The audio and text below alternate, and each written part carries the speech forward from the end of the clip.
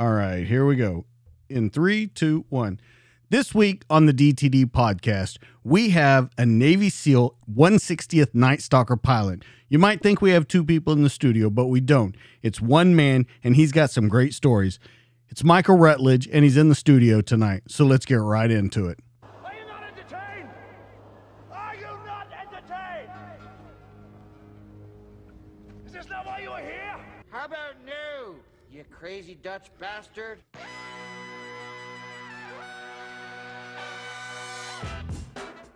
What we've got here is failure to communicate.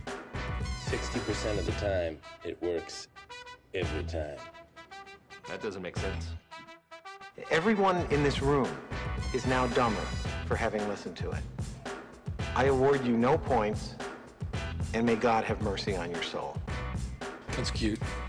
I remember when I had my first beer. Why so serious? I am serious, and don't call me Shirley. What's up, everybody? Welcome back to the DTD podcast. Michael, welcome back for the second time after listening to the theme song. I want to talk tonight because your career, I've interviewed a lot of guys on this show, but your career really stuck out to me before I got in touch with you. I watched a video called Long Gray Lessons, and it was a West Point, someone at West Point interviewing you about the job that you did and then about the jobs you had done. You not only were a Navy SEAL, you were a combat diver, you were a 160th Night Stalker pilot, you did 16 tours into combat. I mean, you've been there and done that. Now, your career spans over 30 years, but in that amount of time, the things that you have done is absolutely a fantastic thing. And thank you for your service, first off.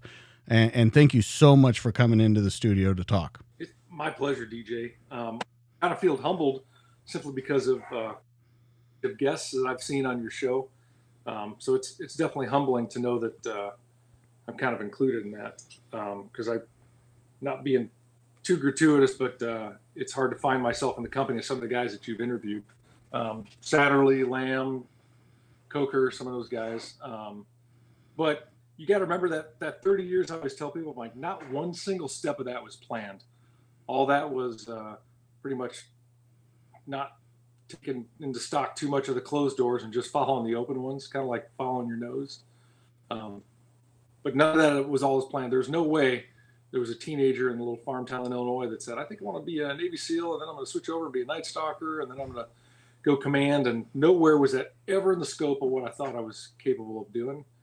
But the only thing I knew when I was younger, all the way down to probably 10, 11, 12, something like that, was I never had any thoughts whatsoever of being anything except for in the military. I didn't know, was I going to be in the Army or Navy or Marine Corps or whatever. Not till I was a little older did I kind of define what field that I actually enjoyed. But I never had any thoughts whatsoever of not being in the military. I never did that. I want to be a bus driver or a doctor or a lawyer or any of that stuff. I was pretty singularly focused. So that part of it was easy. Once I got in, that was kind of a different story as well. But I can kind of see it now, but I didn't have it easy growing up at all. It was kind of a rough existence. And so I certainly wasn't preloaded or predisposed to be able to accomplish any of those things, except for, I think when you're a kid, you get a lot of bad deals, and it kind of probably fortifies you a little bit for challenges you face as an adult. Well, so let's talk about that a little bit, because you're right. Whenever you talk about your childhood, now I know that you flew early in your life and you were hooked on that, or went up in planes early, but you weren't exactly like Navy SEAL material in junior high school. You started getting a little bigger, playing football and stuff, but you really, like, people wouldn't look at you and go, that guy's going to do this and do that. And that was your plan the whole time. So can we talk a little bit about that, your childhood first with the flying, and then kind of get into how you kind of grew into who you were? Yeah, that's actually more of an interesting story. And now that I'm a little distanced from it and have a little more self-awareness, perhaps, I'm still kind of discovering stuff about myself. We always want to figure out where we came from. Like I said, it was a little farm town in Illinois. can't tell the story you're looking for without telling you a story behind it. Okay. And and it's a little self-revealing because I've done a lot of podcasts, and I'll bet I probably haven't actually said it, but I've been off the podcast thing for about a year, so it kind of merits some discussion. It was kind of a horrible family. You know, my mom was good people, but you know, I can't remember a time there wasn't some guy running through the house at some point, you know, and one of those guys was my dad. I think I met him once for 10 minutes when I was 16. But that was not an ideal existence. You know, there's a number of stepdads running around, and one of the stepdads, I remember when I was 6 or 7, he had an airplane. And so that was the first time I flew with him, and he actually owned the World War II biplane that I own now. So that was the very first airplane I ever got my first ride in when I was 5. Anyway, fast forward a little bit. He was not a wholesome, wonderful human, and through a different chain of events, he actually committed suicide when I was 12.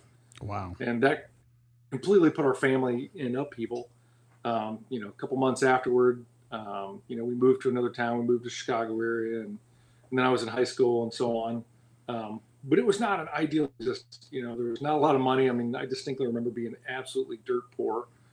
But you know, I worked hard. I mowed lawns. I was a hard worker, but I was never athletic. I was a complete fat band geek.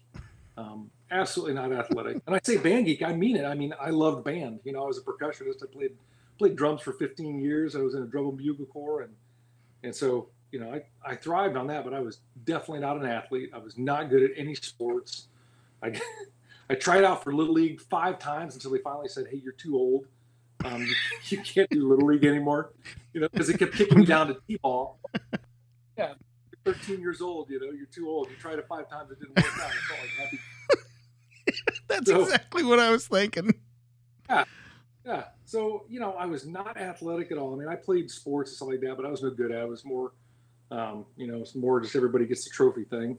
You know, I was the ping pong champion in 8th grade, if that tells you anything. That was as athletic as I was.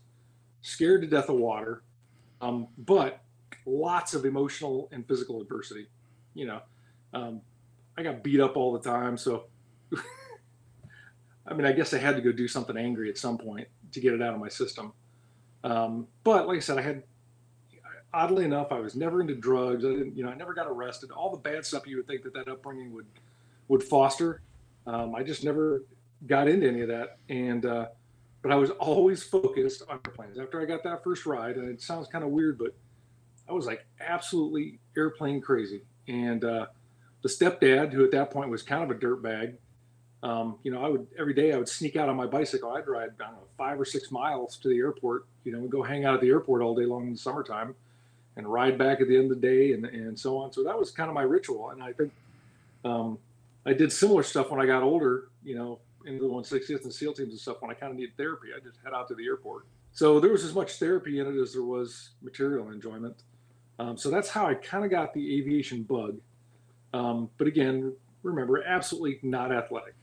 Like, not until I got into high school. I started playing football in 8th grade, and then found some talent, and I started wrestling, and so I was pretty good at that stuff. But I definitely wasn't an elite athlete. I was good enough to get a scholarship to college for football, which I promptly pissed away, you know, for the first semester. Which, that's amazing. When a Division I football player has grades that are so bad they tell you can't come back, I mean, you've actually accomplished something.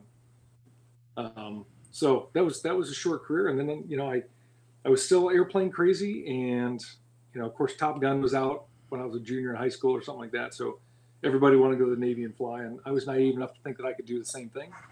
So I went to Navy recruiter, and he said, "Well, I can't get you in as a pilot, but I can get you in a crew chief, and that's almost as good as a pilot." So of course I'm like, "Yeah, sign me up. I'll do that." So, you know, that's how I entered the Navy, thinking I was going to go launch F-14s off the carrier, and I was not. I was a crew chief on CH-46 helicopters, carrying pallets of cheese balls and soda back and forth from the carrier during Desert Storm. Even that far, I consider that a success, because when I was in junior high and high school, I had several people tell me when I said, "Yeah, you know, what do you want to be?" And the guy's like, "I want to be a chef or a scientist or whatever." I'm like, "I want to be in the military." And there was several people that said, "Oh, there's no way you're tough enough to be in the military." You know, so I was probably a chubby kid, but that definitely stoked some resolve in there somewhere, and probably a lot of anger that was appropriately placed some odd years down the road, and the SEAL teams are, buds.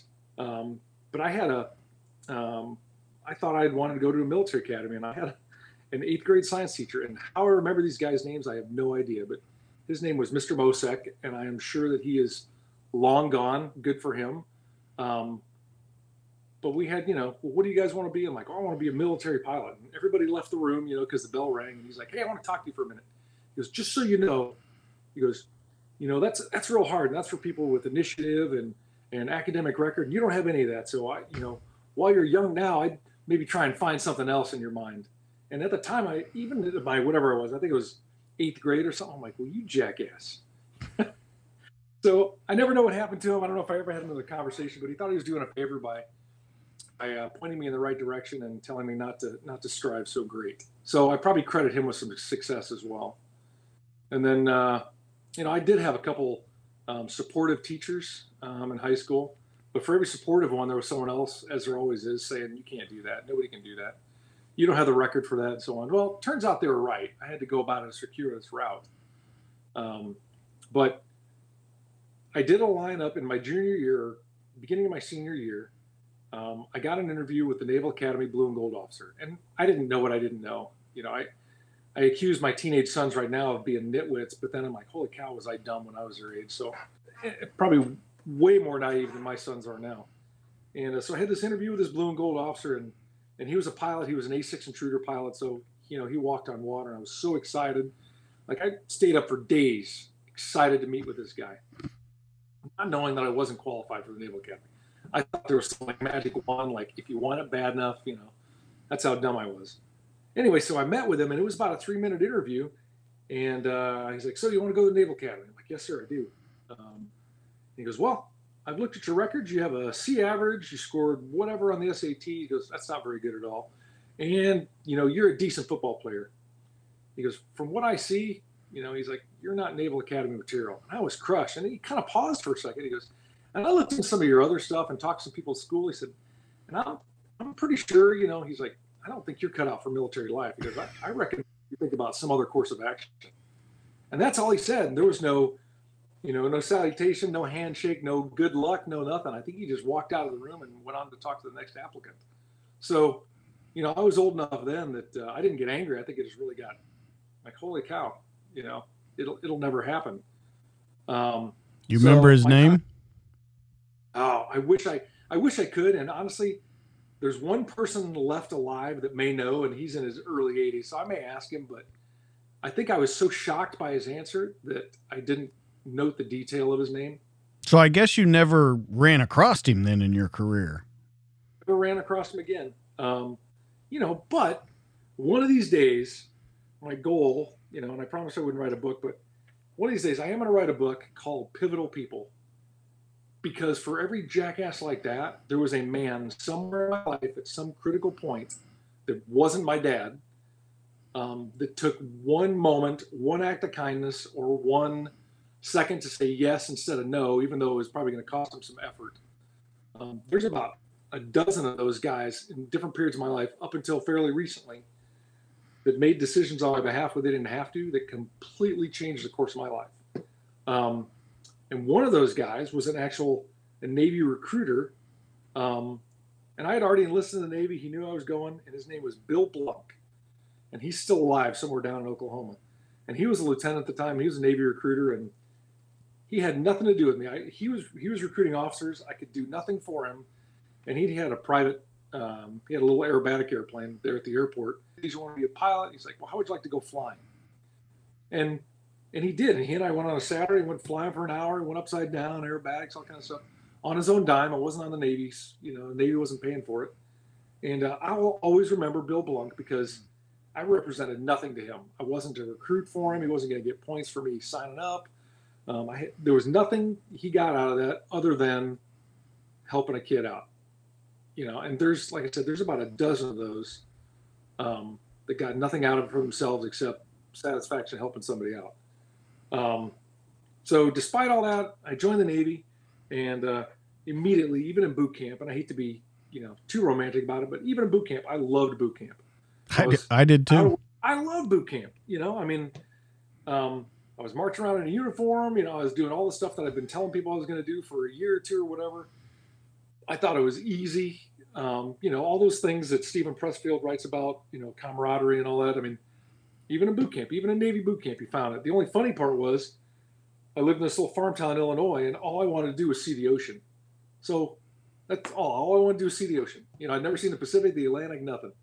So I'm like, well, at that time, the Navy had 3 boot camps: San Diego, Orlando, Florida, which are both on the water, and Great Lakes. You went to Great Lakes. Yeah, I'm like, I got a 2/3 chance that I'm going to see the ocean. But no, where did I go? I went to Great Lakes, which was 3 hours from my house. So what months were you there? Because it gets cold as shit in the wintertime. I didn't experience any of that. It was April. And I was done by some, June, July, something like that. But I loved it. I mean, I absolutely loved it. And, I remember telling somebody right then and there in boot camp, I'm like, oh, I'm going to stay for 20, and everybody says that, but I really meant it. Enjoyed everything about it. So anyway, the die was set right there. And as I tell a lot of young kids that I mentor now, go to the military and stuff, I'm like, that's the best time of your life, because unless you've really saddled yourself or something, I'm like, you have no burdens, you have no bills, you literally have no responsibility. All you have to do is be at the right place at the right time that they tell you. And you haven't been soiled by life enough. You haven't been soured enough to know what's not possible. I mean, at that point in your life, everything is possible. It just depends whether or not you want to take advantage of it.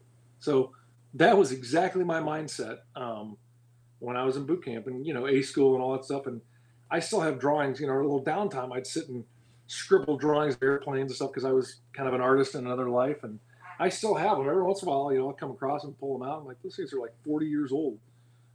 These pictures that I drew just because I was in such a happy spot. So suffice to say, that was probably the most positive period of my life to that date, just given, childhood and all that kind of stuff and failed college, all that. So there was nothing wrong with that. I enjoyed every single piece of it.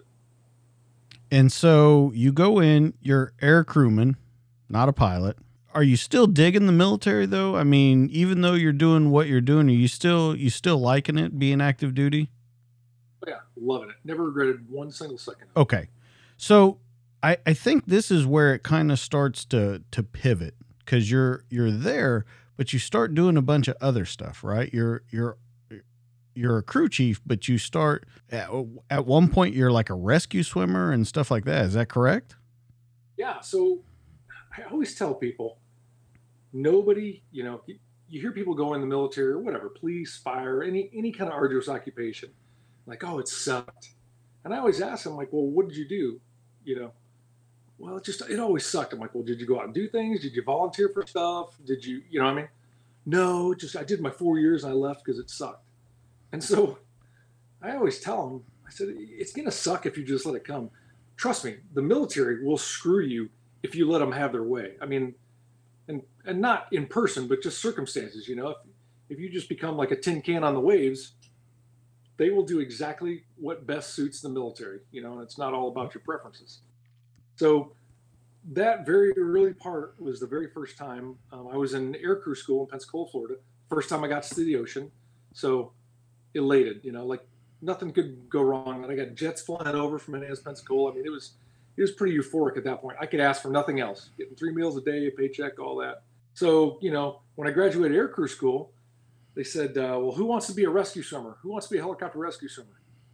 And that was the very first time that, because that was pretty hard school. It was definitely for a kid who wasn't really a great swimmer. That was why I volunteered to be a rescue swimmer when I was not an awesome swimmer. I had no idea. But I think it was because they said something like you get a $5,000 bonus. And then, of course, after I volunteered for it, they're like, no, that's for guys who signed for it, before they go to boot camp. So I didn't get my $5,000 bonus. So that may have been the reason I signed up. Anyway, so I said, yeah, I'll be a rescue swimmer. And like, sign on this line right here. So that was the first time they gave me an option to volunteer for something. I said, yeah, I'll do it. Not fully knowing the consequences. And that's probably a big part of that is probably just being naive, which is also a survival technique. If you're too dumb to know what's about to hit you. So it was the first time I volunteered for anything, and it was a hard school. I actually got rolled back once for I can't remember the swim test, but I didn't pass it, so I had to get rolled back to the next class, and that was also my first taste of failure when my friends all progressed forward. But I loved it. It was disciplined. We were working out every day. It wasn't being a SEAL or anything like that, but for that stage of my life, it was pretty arduous, and not everybody made it through. So that also, at the end of that was the first time that I got to taste, selectional success for something that not everybody graduates from. Everybody graduates boot camp, everyone graduates college, whatever. So that was the very first time that I got any success. And of course, when you taste that, if you got the right mindset, well, you taste that, and all you want is more. So that was a good pivotal part of that. And that was also my first taste of paying attention to what people say, because when the day before graduating, the head instructor, and his name was Mark Horn, Petty Officer Horn, a little red-haired guy, and he'd been my instructor all through aircrew school.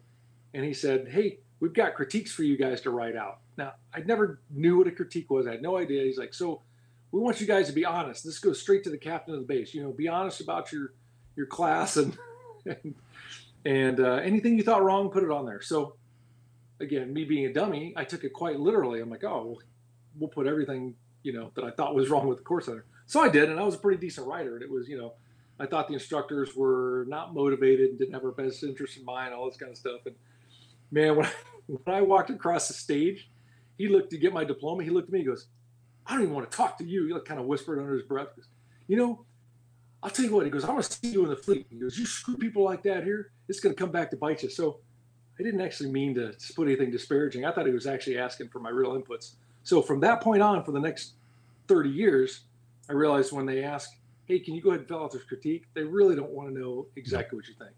No. So that was also a pace setter. So I learned a lot. In that phase. And then from there, I went to Memphis, Tennessee, NAS Memphis, which is kind of a pit outside of Millington, Tennessee, and did 8 weeks of jet engine mechanic A school.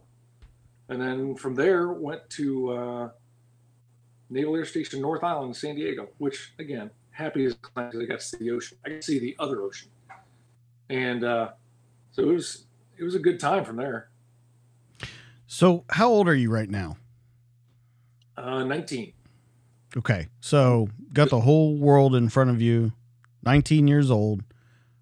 You've seen 2 oceans now. You've already started the selection process pretty much.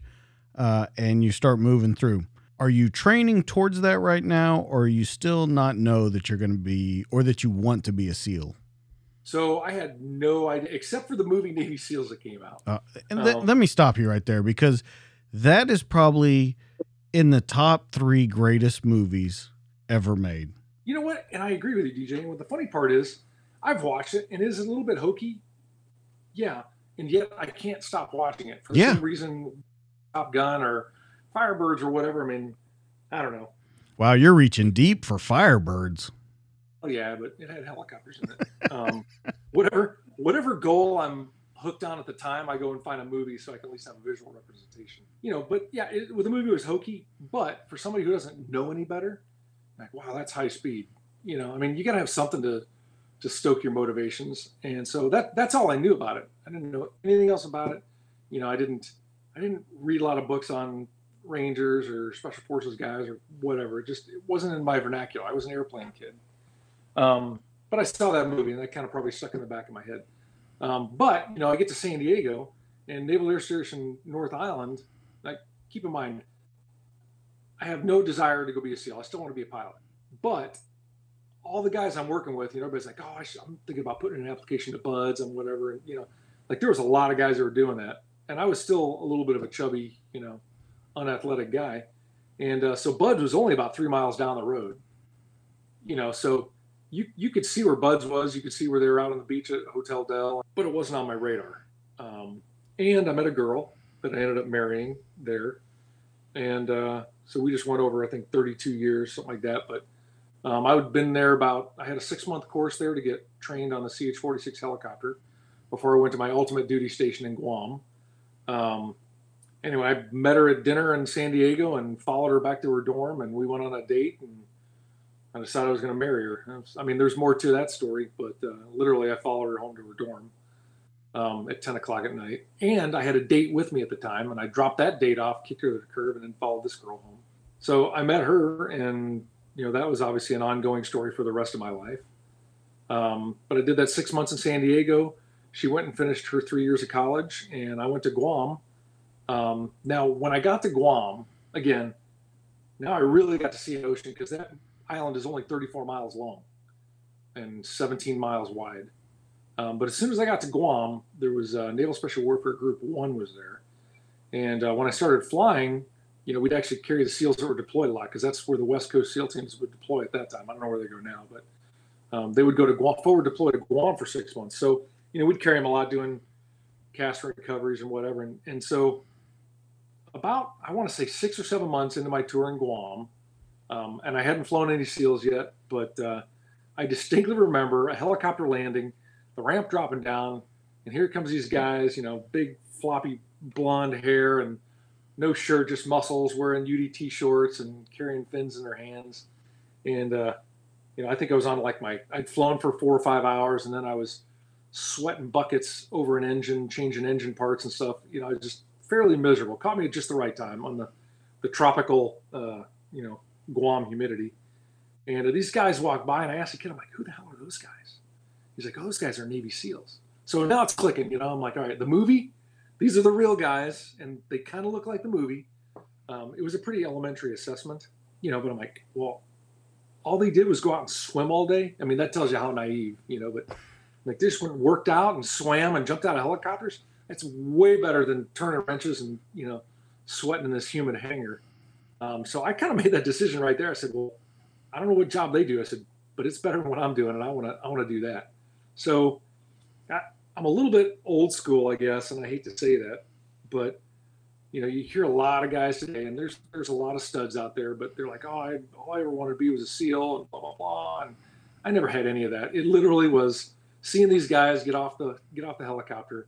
My job sucks. That job looks way cooler. And as we'll find out as the next 26 years goes, if there's a better deal out there, I'm gonna find it. So I guess the good thing about daydreaming is I always make them come true. So I think the next morning when I had a dry uniform, I wasn't all sweaty, I walked up to the career counselor's office and I said, hey, I want to be a Navy SEAL. And, she kind of looked at me and, oh, okay. This is days before the internet or any of that kind of stuff.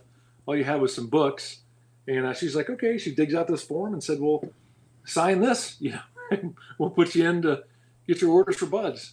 And so it takes like 3 weeks for a letter to get from Guam to the States and vice versa. So they sent this letter to DC, to Bureau of Naval Personnel, and whatever it was, like an application to go to BUD/S. And they sent another letter back, or message traffic or whatever it was, and said, he needs to take the SEAL PT test and be interviewed by a SEAL. And so at this point, there were none on Guam. They're actually all forward stationed at the Philippines, at Subic Bay, Philippines. They would just come to Guam to do some training and so on. So this kind of put like a wrench in my works, because there was a timeline involved. But I was just getting ready to deploy, getting on a ship, going to the Persian Gulf to support Desert Storm. The USNS Kilauea, which is a civilian food ship or ammo ship, I think. We'd put 2 helicopters on there and go out there and support the carrier group. So we get on this ship, and I forget our second or third stop was in the Philippines. And so I didn't know that you weren't really supposed to do this. And I think I was an E4 at the time. And at this time, now it was in my head solid. I wanted to be a Navy SEAL. I completely given up the whole flying thing. This was just irritating me while I was trying to go to BUD/S. But I worked out all the time at this point. And I tried to find every single book I could find. I was at the library every day, asking a lady, hey, can you get this sent from the States and so on. So when I latch onto something, I mean, it's insatiable. So I knew there was Naval Special Warfare Group 1 was based in the Philippines at that time. So very next morning, no idea where I was. I just headed off, and I kept asking, like, hey, where's the warfare unit? And some guy would point this direction. Half of them didn't speak English. So after about an hour and a half, I finally get to this building, that says Naval Special Warfare Unit 1. And I just walk in. I'm a nobody. I'm an E4 nobody, my little Dixie cup on, wearing, navy blue dungarees, little prison uniform with bell bottoms.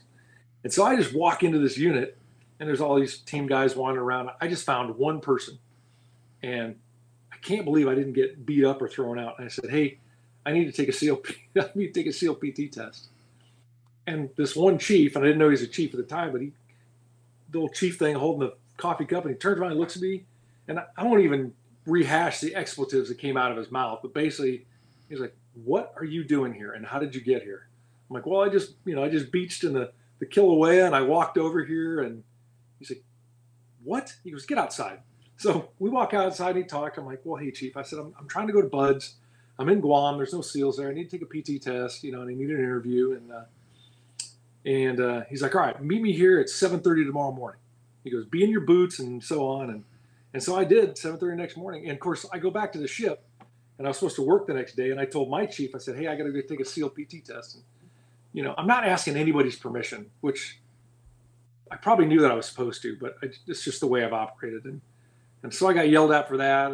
He's like, "But I can't let you not take it." So anyway, I show up at 7:30, do the push-ups, the sit-ups, and I head out on this run on this dirty, dusty Philippine road with my jungle boots on and UDT shorts. And I was doing pretty decent on the run, and no kidding, probably 50 yards from the finish line, the chief is sitting there, same thing with his coffee cup. 50 yards from the finish line, this little Philippine bot bus doing like 60 miles an hour goes in front of me and kind of like nicks my elbow and knocks me on the ground. And so I get hit in this intersection, and then I jump up and, run that other 50 yards or so, and I'm bleeding all over. And he looked at me, he goes, "Huh, you made it by 3 seconds." So it wasn't even a pause. He didn't even like, "Hey, are you okay?" or anything.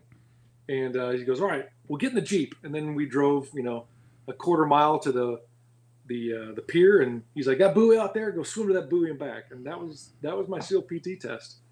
And then he talked to me for a little bit longer, and he's like, "Well, come back tomorrow, and I'll give you the paperwork." So the paper he gave me was what I needed to send back to Bureau personnel that said I passed the test, and then I could get orders for Bud's.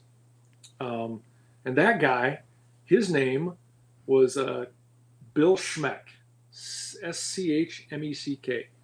And I'll fast forward. I'll always remember him because another guy who didn't have to take time to say anything to. But some odd years later, I was an E6 at SEAL Team 1, and he was at SEAL Team 3, which is right next to us, probably 30 yards. Team 1 and Team 3 are almost co-located.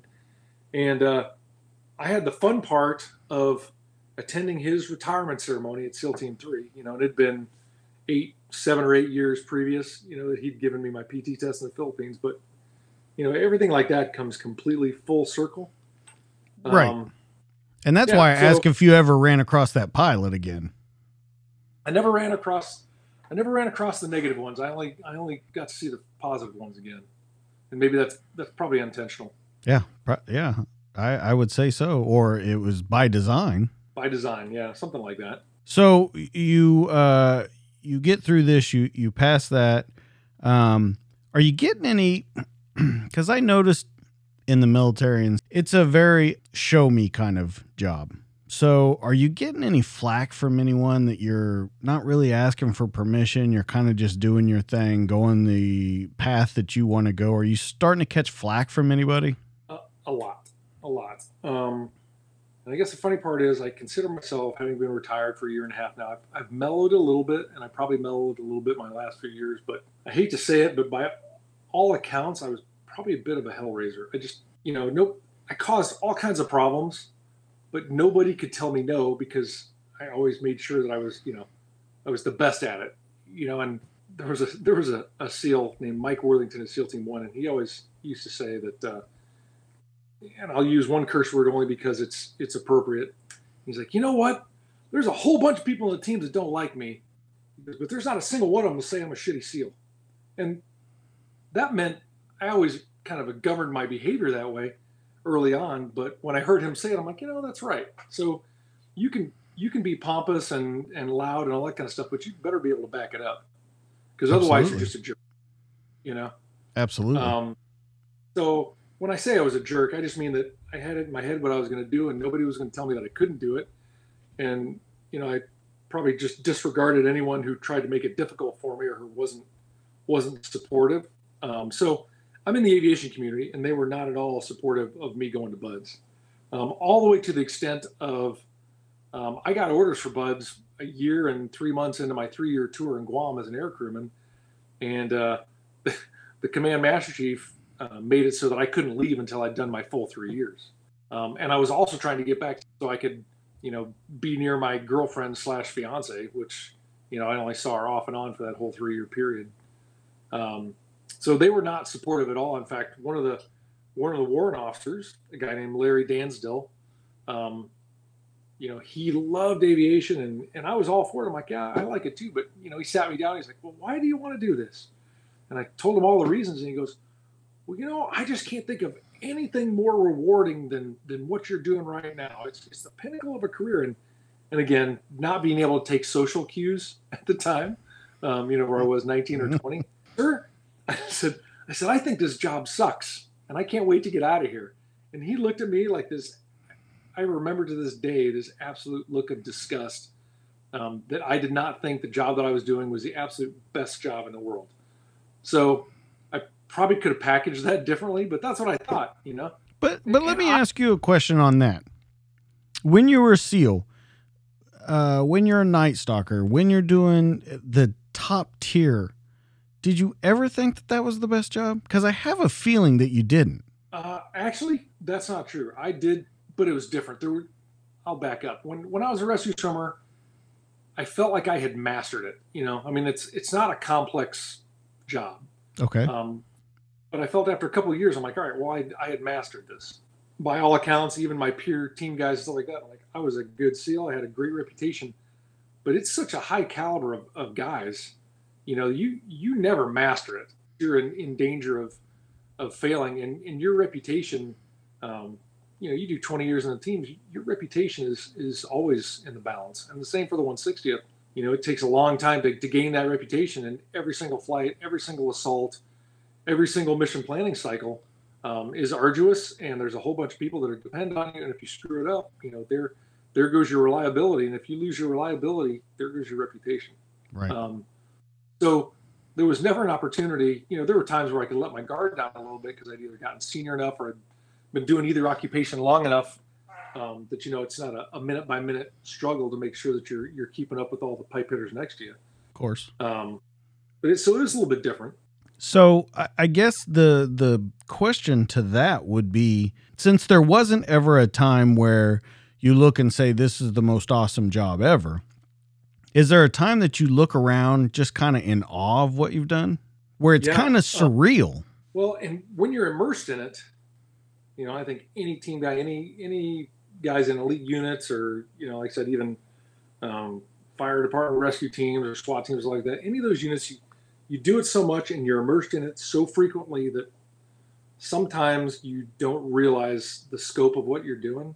And one of our rituals, and it's one of the few I remember, but there was a lot of instances, this is just one that sticks in my mind, is when we'd have late night evolutions in Coronado, we'd get done at 3 a.m. diving or something like that. And we'd go to Night and Day Cafe at 3 a.m. because they were the only open that's 24 hours. Half the platoon or whatever, we'd go in there and get pancakes all nice and warm after shivering all night long and whatever we were doing. And so I remember, because I didn't live on Coronado, I lived just a little bit off Coronado, so I had to go over the Coronado Bridge every night to go home. And there was one night driving over the bridge, looking down at Glorieta Bay where we just got done diving. And it was like a 2.5 day, rehearsal op where we kicked boats out of a C-130, 30 miles offshore, drove the boats into the Strand or close to it, took all our Draeger gear, patrolled across the highway into the bay where the ships were, put on our Draeger, dove, X amount of thousands of yards, put mines on a ship, dodged dolphins, whatever crap they had in the water hunting for us, dove and back to the beach, took your gear off, went over to the beach, uncached the boats, get back in the boats, go back out 30 miles, link up with a Mark V. It was like a day and a half. It was a long, long event. And I just remember driving over Coronado Bridge on the way home, looking over that bay and just kind of laughing. I'm like, holy cow. The amount of people in the world that could even conceptualize what we just did, this last day or this last night, And that's nothing. You talk to any, guys in a Ranger regiment or ODAs or like that. I mean, that's not uncommon. Those guys certainly do. I mean, we all do. It's as different as we are. They're very similar experiences. But anybody outside of that kind of community couldn't even fathom that much suck, because all they see is the movies. And as they say, everybody wants to be a SEAL when it's sunny out, and by the same token, I had an epiphany in the 160th because, of course, we wake up at sunset and go do bad things to bad people all night long and come back at around sunrise. We want to be off the target before it gets light, but we're flying back into whatever, Bagram, J-Bad, Shank, whatever. Right about the time, about 5:30 in the morning, right about the time all the conventional military guys are out there doing PT, they're jumping jacks and all that stupid stuff. And so, we'd always stupid stuff. Yeah. I say the Army, I don't know about the other, but when you see some dummy out there doing jumping jacks in Afghanistan, why? But they would all PT along the runway because that's where all the real estate was. And I just remember leading in, a flight of 3 or 4 after we just did some mega assault in central Afghanistan and seeing all these guys down here. And this is when all the conventional guys are just going out to their helicopters and getting them ready and all that stuff. And, we would always make a point to be in a nice tight formation, come in there and look, because I remember looking at a guy named Ed Binkowski, who I flew multiple deployments with and love him dearly. And he's a retired W5 now too. And I look over at Ed, I'm like, Ed, those dirtbags have no idea what we just did tonight. And they didn't, they just see these black unmarked helicopters show up in the morning and leave at night. And that's all they see. And they don't understand all that transpired during those hours of darkness. So I kind of had the same epiphany there. And, I say dirtbag and it's all demeaning, and I have a different opinion of it now, but when you're in it, you have to believe that you're the best thing going and everyone else sucks. And I think every operator probably thinks like that, and they should. That's how you survive. Let's go back for a minute though. When you actually go to SEAL training, you make it through no problems? No, it sucked. So I thought I was awesome. I thought I was in great PT shape. I've always sucked at running. I've been 200 pounds since I was 17, so I have always sucked at running. So running for me is always a pretty emotional event. And I knew that was going to suck. And I was actually a good swimmer. I wasn't a super fast swimmer, but I was really strong. So, I mean, BUD/S was tough for me. And I know guys, I literally know guys that it was almost effortless for them. We'd be laying, patching up broken feet and stuff every night, and they're out drinking in Coronado. I'm like, how do you guys do that? So I couldn't even conceptualize that. But every single day of BUD/S was a struggle for me. There wasn't one thing we did except for drown proofing or sitting in the surf, which that's where being the chubby band geek kind of helped out. I could take some abuse. Like I can take some physical abuse. But every single day was a struggle. I tell a lot of guys my whole meal to meal strategy is I started getting really bummed out at the beginning. Like I'll tell you what, the first day or two of BUD/S, I looked at my girlfriend, who's now my wife, and I said, baby, I'm not sure how this is going to turn out. Like it's a shotgun blast to the face, because I thought I knew what to expect, and I most certainly did not. So then I changed my strategy, and I'm like, all right, I'm going to do this meal to meal, because I can't in my head right now envision myself finishing this 6 months from now or 10 months or whatever. So I just got up in the morning and I'm like, all right, the standard thing, at least in some training. So breakfast is whatever it was, 6 o'clock, and we'd get beaten from 5 to 6 or something like that. And then I know we'd get a half-hour breakfast. They wouldn't screw with us. And the same thing from lunch to dinner. And I remember when I started my little tradition, because everybody needs rituals to cling to when it gets hard. And so at the end of the day, when the instructors were done with us, we'd march back to the barracks, and they'd dismiss everybody. And I remember looking at the barracks and saying, day 4, and I'm still here, or whatever it was. And I remember going through that. Day 58, and I'm still here. Day 138, and I'm still here. And I said it every single day. And so I just broke it down to those tiny little increments. I suppose it's an advanced version of eating the elephant one bite at a time. But that's the only way I could make it. Everybody's got different techniques. Every single guy through every arduous training program has got a different way that they made it. And that just happened to be what worked for me. And so, again, the fat band geek, I'm no stranger to big chow. I like eating. So for me, going meal to meal was an ample reward. That I could put in my brain as a reward. So sounds pretty elementary, but I've been every time there's any sort of physical, emotional discomfort, I do my meal to meal thing. What was the most difficult part of training for you? If you had to block out one thing. For me, it was always, it sounds so elementary, but it was always the running. Okay.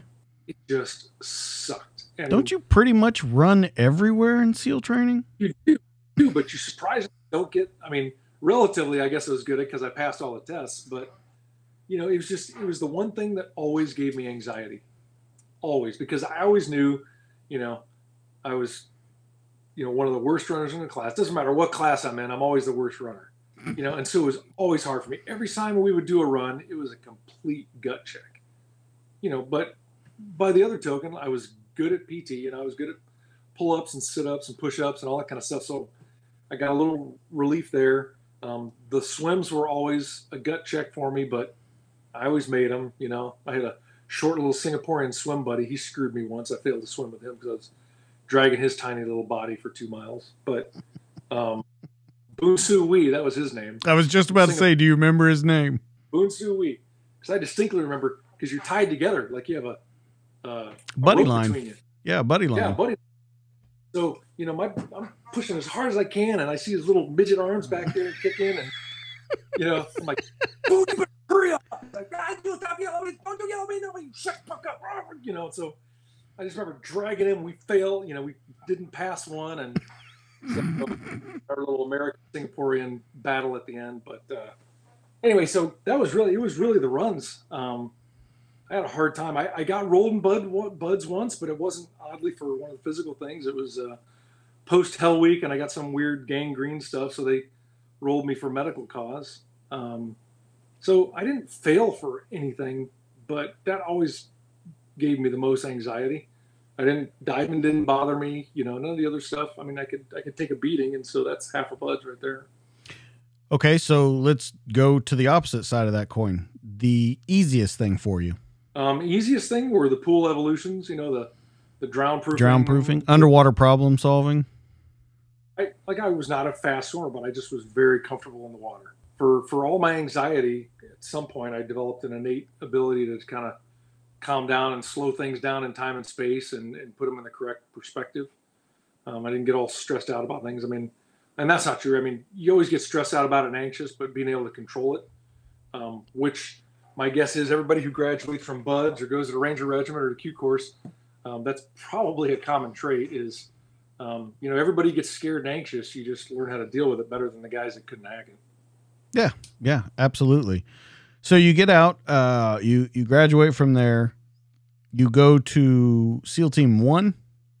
Yep, SEAL Team 1. Okay, so you go to SEAL Team 1.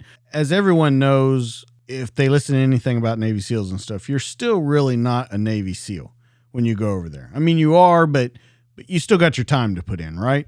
Oh, yeah. Yeah, it's shockingly how low you are on the totem pole. But everybody outside the teams, you tell them you're the baddest thing that just came. Right. But no, you are. And as soon as you get to the team, and every team is different, but that was the days before tail hook and all this kind of other stuff. So your reception, your first day at SEAL Team 1 it was slightly brutal.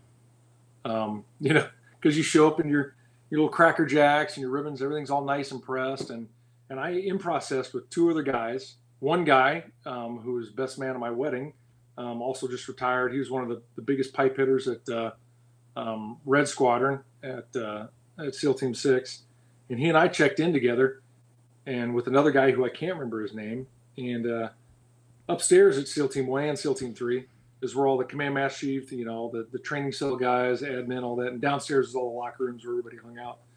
Anyway, so you go up to the top deck with your little armful of folders and stuff. And I was third in line. And the first guy, and I still remember his name, but I remember my friend from BUDS, he was in between us, and we were 3 going up the stairs. And as soon as you walked up the stairs, there was a big empty classroom on the right side, and the CO and the XO's office were on the left side. And I just remember watching the first guy walk in front of this empty office, and just like these 2 gorilla arms just grab him, and he just disappears. And, the usual beating, rumbling, people yelling. And then, and then, of course, what we should have done was run, but what we really did was move in to see what was happening. And of course, then the same gorilla arms grabbed both of us, and we're all tied, we're all tied up and taped, and you're in a dress uniform, for Pete's sake, with all your in-processing stuff that's now in a big wet ball. And, so we're all taped up and looking down the hallway, and we're getting kicked and punched and all that. And the executive officer of SEAL Team 1 at that time, and I don't remember his name, but he was a legendary Vietnam SEAL, enlisted, and he'd gotten commissioned. He was the XO. And all I remember is looking sideways with my head on the carpet and seeing him come out of his office. And I had the momentary thought, like, oh, safety's coming. The XO or the CO's coming, so they're going to stop this. And he walked over me, and he walked over the other guy, and the first guy in the line who's all taped up. And I remember he looked down at him with his cup of coffee and gave this kid a couple good kicks, stepped over him, and walked down the hall. And you hear him goes, "Welcome to SEAL Team 1, boys." So, that was the first 5 minutes. And I don't think that happens anymore in any unit in the military. But you definitely knew where you were, on the totem pole on that one. And then from there, you had to go to every single office and introduce yourself. And so what do you look like? You look like you just got shot out of the wrinkle cannon. You get dirt everywhere. Your uniform's trash. So everyone yells at you for being filthy and your uniform out of order. And, you go into one office and they're like, stand on top of the desk and sing the national anthem. You do that. And then you hop off, you go to the next office and they're like, go get on the pull-up bar. And if you couldn't do 20 pull-ups, they're like, well, go get in the surf in your uniforms. And you roll around the ocean, come back wet and sandy. And so this is all like the first 2 hours of the team. And, and that's all by design. Of course, when you come back, you start in process and then it lightens up a little bit because there's work to be done. But there's some shock value involved in that. And I'm not convinced that it probably doesn't set the correct tone for what you're about to embark on. And I want to talk about that. With everything going on today, there's a lot of, I guess the word would be political correctness in training and things. You mentioned tailhook. There's a lot of stuff that happened. Me Too, and just different physical things have happened. So the military has gotten away from a lot of that stuff. Do you think that's a good idea? Because I've talked to a lot of other guys and I ask them, we're kind of in a weird predicament because we have to train these war fighters to do these things. And we still have to make sure everyone is mentally aware and knows themselves and all that kind of stuff. And we're in a real weird place right now. So what are your thoughts on that about how we've kind of switched how we do things? I think change is good. And that's really broad. But you can't stay the same. You can't beat guys. You can't haze guys like you did in the 80s or whatever. And even though I think a large part of that is, well, I got hazed, so I want everyone else to get it. I understand that. I agree with that a little bit too. And every time I think I'm not like that, then I want to haze somebody. But right. But you have to change. And on a bigger perspective, the way we fight wars and, that has changed. So the military animal has to change as well. The one thing I will say, again, being a little bit older and having some perspective, I at times thought like, oh, these guys aren't nearly as hard as we are or whatever.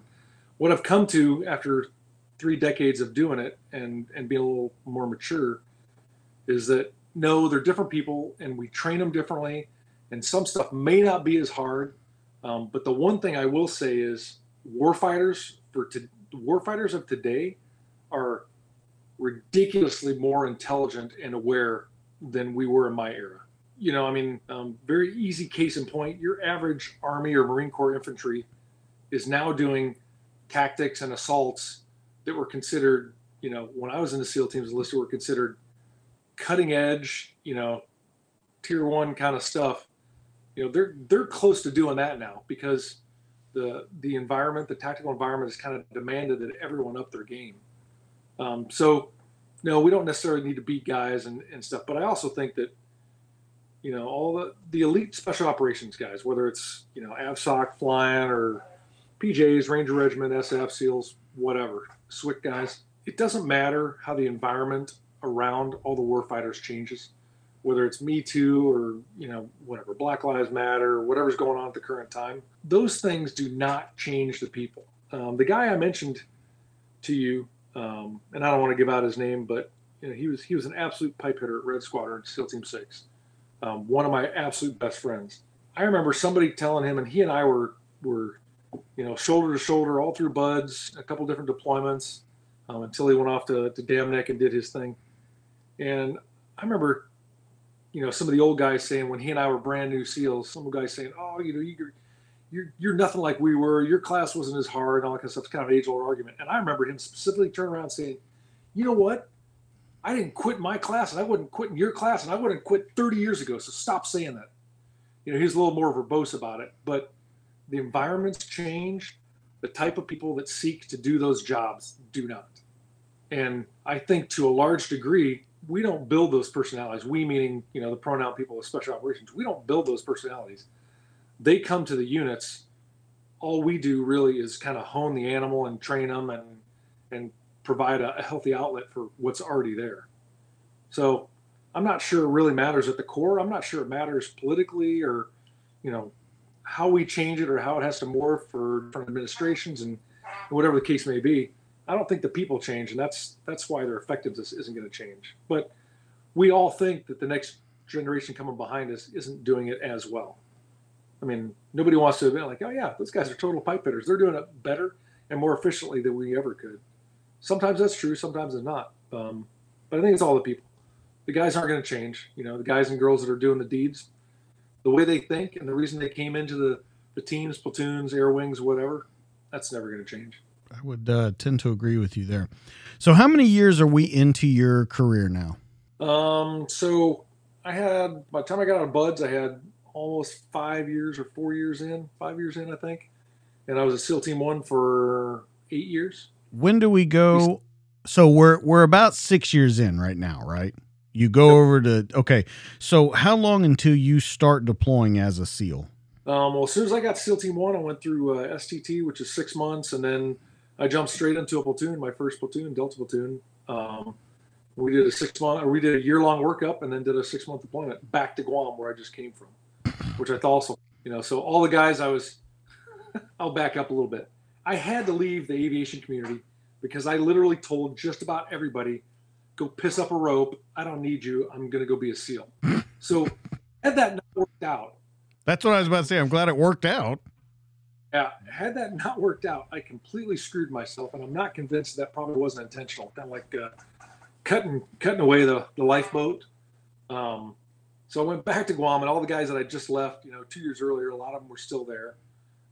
Again, then I went and flew on the helicopters I just got done crewing on that I left. So that was kind of a fun. That was a pretty sweet middle finger. So yeah, I mean, probably a year and a half after BUDS, I was on deployment. So how many deployments do you go on as a SEAL with SEAL Team 1? I did 3 as a SEAL. I did 2 as like one of the department heads running like the air operations stuff. And then the third one, I was a team leader, a leading petty officer. So you're moving up rank pretty fast. Relatively. Yeah. I mean, you're what, a 4 when you go to SEAL training, right? Yeah. So then when you go to 1, you go to 5? Sometime in there I made 5, and then and actually I made E5 meritoriously, so I didn't even have to pass the test. Whatever job I was doing at the time, the CEO gets one, they call it a CAP, Command Advancement Program, and somewhere in there, they determine who's the most deserving or whatever. So he just comes down and says, "Congratulations, you're an E5." Nice. So somewhere in there, I got that. And then between my second and third deployments, I made E6. And when I made E6, then you're eligible to be a team leader, platoon leading petty officer. So in between that, took a little break, and I did almost 2 years as an instructor, training cell instructor, teaching underwater demolition and combat search and rescue and something else. So I did that for a year and a half. My first son was conceptualized. He was conceived during that period, which makes sense. It was the only time I was home. So I did that year and a half or almost 2 years. And then I did my last deployment as a platoon leading petty officer. That span 9/11? Yep. Yeah, we were actually deployed. We were on a deployment during 9/11 in Guam. We weren't in Guam, but we were in Malaysia at the time. So did that speed up your process over into Afghanistan or anything? So it didn't for us, and it kind of sucked. because we were probably 2 months away from coming home. So the way they'd worked it at that point is the first platoons that they had sent to Afghanistan and the Philippines, they all sent from home, and everybody was always, as screwed up as that is, the guys that were already deployed, sprung loaded to go do anything on contingencies. Right. We all had put, and they just ramped up guys that were in the States and sent them, which, tactically probably made more sense because they had all the resources and airlift and all that. But so no, I did not get to go to Afghanistan in the SEAL teams, which absolutely sucked. But I came back. We did some contingency operations in Southeast Asia, which, as far as we're concerned, we're like, nobody in Southeast Asia hit the World Trade Center. There's nobody in the Philippines or Indonesia or anything that hit the World Trade Center. So that was kind of a letdown. Anyway, so we came back home after that. Although we did get some kind of interesting little skirmishes in Malaysia and stuff due to the Muslim population. But anyway, we came back. And during that deployment, because that was before the 9/11 attacks, I'd worked that whole 6-month deployment submitting my application, and I'm kind of out of order, but submitting my application to go to Army Flight School, to transfer over and be a warrant officer and go to Army Flight School. Okay, wait a minute. We got to talk. It's all kind of, yeah. I didn't have like any. Yeah, okay. Now, we got to talk about a couple things on this. One, you're a Navy SEAL. You're at the top of your game in the Navy. We know from your past that when you're getting ready to go do something, you tell people to piss up a rope. So you're trying to go to the Army to be a pilot. First off, what made you even think about doing that? Well, there's actually two things. One, I never told anybody from the SEAL teams to piss off because I had a lot more respect. Okay, good. In the Brotherhood. Good. The AV community was kind of a different deal because I knew that wasn't where I wanted to go back to. Right. So I was very upfront about what I wanted to do. And actually, a lot of the guys were extremely supportive, both senior and subordinate.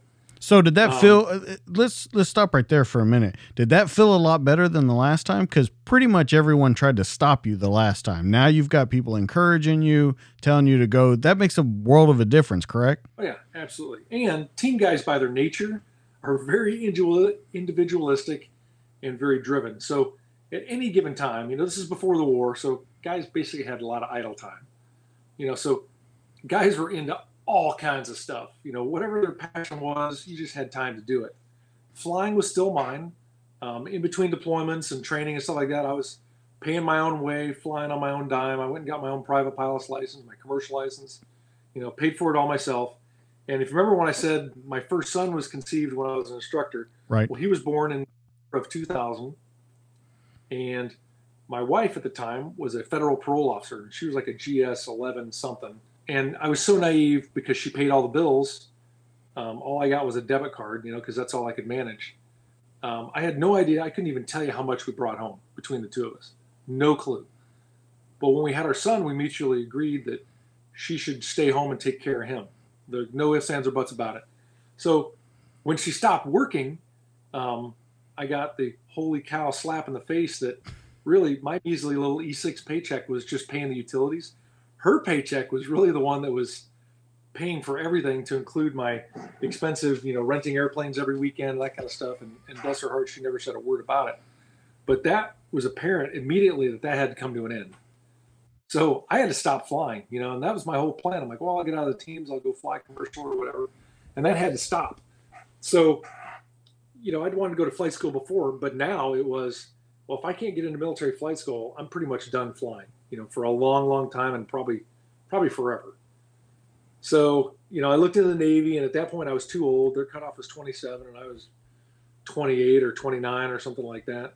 And I wasn't smart enough to go fly in the Air Force. But when we were deployed all the time, we'd always fly with the 160th guys, predominantly Black Hawk guys. And I'd always liked them. They were all like, well, these guys are like team guys, except they fly helicopters, which is true. And not knowing a lot about the 160th. I mean, I kind of knew what they did, but I didn't have all the institutional knowledge. I just knew they were cool guys and they flew cool helicopters. And I'd become friends with a couple of them as we'd done workups together. And, one of them had said, hey, you should probably, if you want to fly, man, you should come over to the 160th. Of course, I'm like, well, how do you do that? So now we got the internet, and I'm on fire because the internet exists, So now I can spend all my time digging up all the information you could possibly know that was written about the 160th. So just like going to Buds, I mean, I latched onto that, and I didn't want to be an Army aviator. I just wanted to go to the 160th. I don't want to hang out, flying medevac or whatever. All I want to do was go to the 160th. So I had nothing in my mind that I was going to do anything but that. And on one of our contingency missions, there was a guy named CW4 Rick Starr, who ended up being the regiment recruiter. And I asked him, I'm like, hey man, how do I get to the 160th? And he's like, well, you got to be a warrant officer first. I'm like, well, how do I do that? He goes, you got to apply. He gave me all the information. You got to apply to be a warrant officer. He goes, we can't touch you, until you get about halfway through flight school. So it was easy. I did everything he said. I got all the stuff I could off the internet. I made my entire warrant officer application packet all by myself. I didn't even need the Army's help because at that point it was all online. I went and got my own flight physical, took my own flight test, all that kind of stuff. And I just went to the recruiter there in San Diego and said, hey, they kind of looked at me odd and they looked at it and I'm like, okay. So, the recruiting officer signed it and submitted it. And I remember checking the U.S. Army Recruiting Command's website every single morning with dial-up. It took like 10 minutes for it to dial up. Every single morning to see if the results came out. And I just specifically remember it was like April of 2002, seeing my name on the list. And I'm a fairly stoic guy, but I remember screaming, jumping around the kitchen, hugging my wife. I'm like, oh, I get to fly again, blah, blah, blah. She was ecstatic. So that was like April of 2002. And I took it to work the next day with my orders, and everybody was completely supportive. And end of June or July 1st or something like that, I walked down to the MEP station in San Diego, and one day I'm an E7 in the Navy, and like an hour later, they bless you off. You're an E7 in the Army, and I went down to Fort Rucker and checked in for flight school. Now, you asked about, was there anybody who was not supportive? So right after 9/11 happened, we're talking like just months after the attacks, message traffic came out that put a stop loss on certain jobs. Obviously, SEALs, EOD, I can't remember what, fighter pilot, basically all the tactical stuff that you would reasonably expect to be a stop loss in a time of contingency or war. And one of them was SEALs. So one of the things I had to do was get a conditional release from my chain of command to be able to support my application to the Army to do a lateral transfer. And my CO at SEAL Team 1, and I should remember his name because he's one of the guys that's going in my pivotal people book. And he actually was my XO. He was very supportive. And he's like, hey, it's good to go. Go see the CO. The CO was immensely supportive, wrote an amazing letter of recommendation for me when he didn't have to.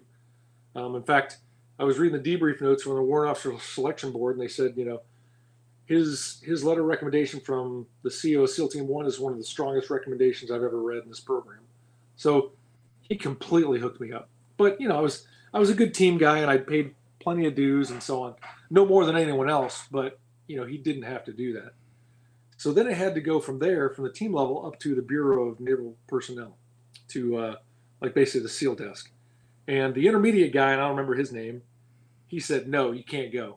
And I went to another guy, and he said, no, you can't go. So usually the way that works is if the bottom of the chain checks no, when it gets to the top, the head SEAL detailer, which is a guy named Commander Carlson, Captain Carlson at that time.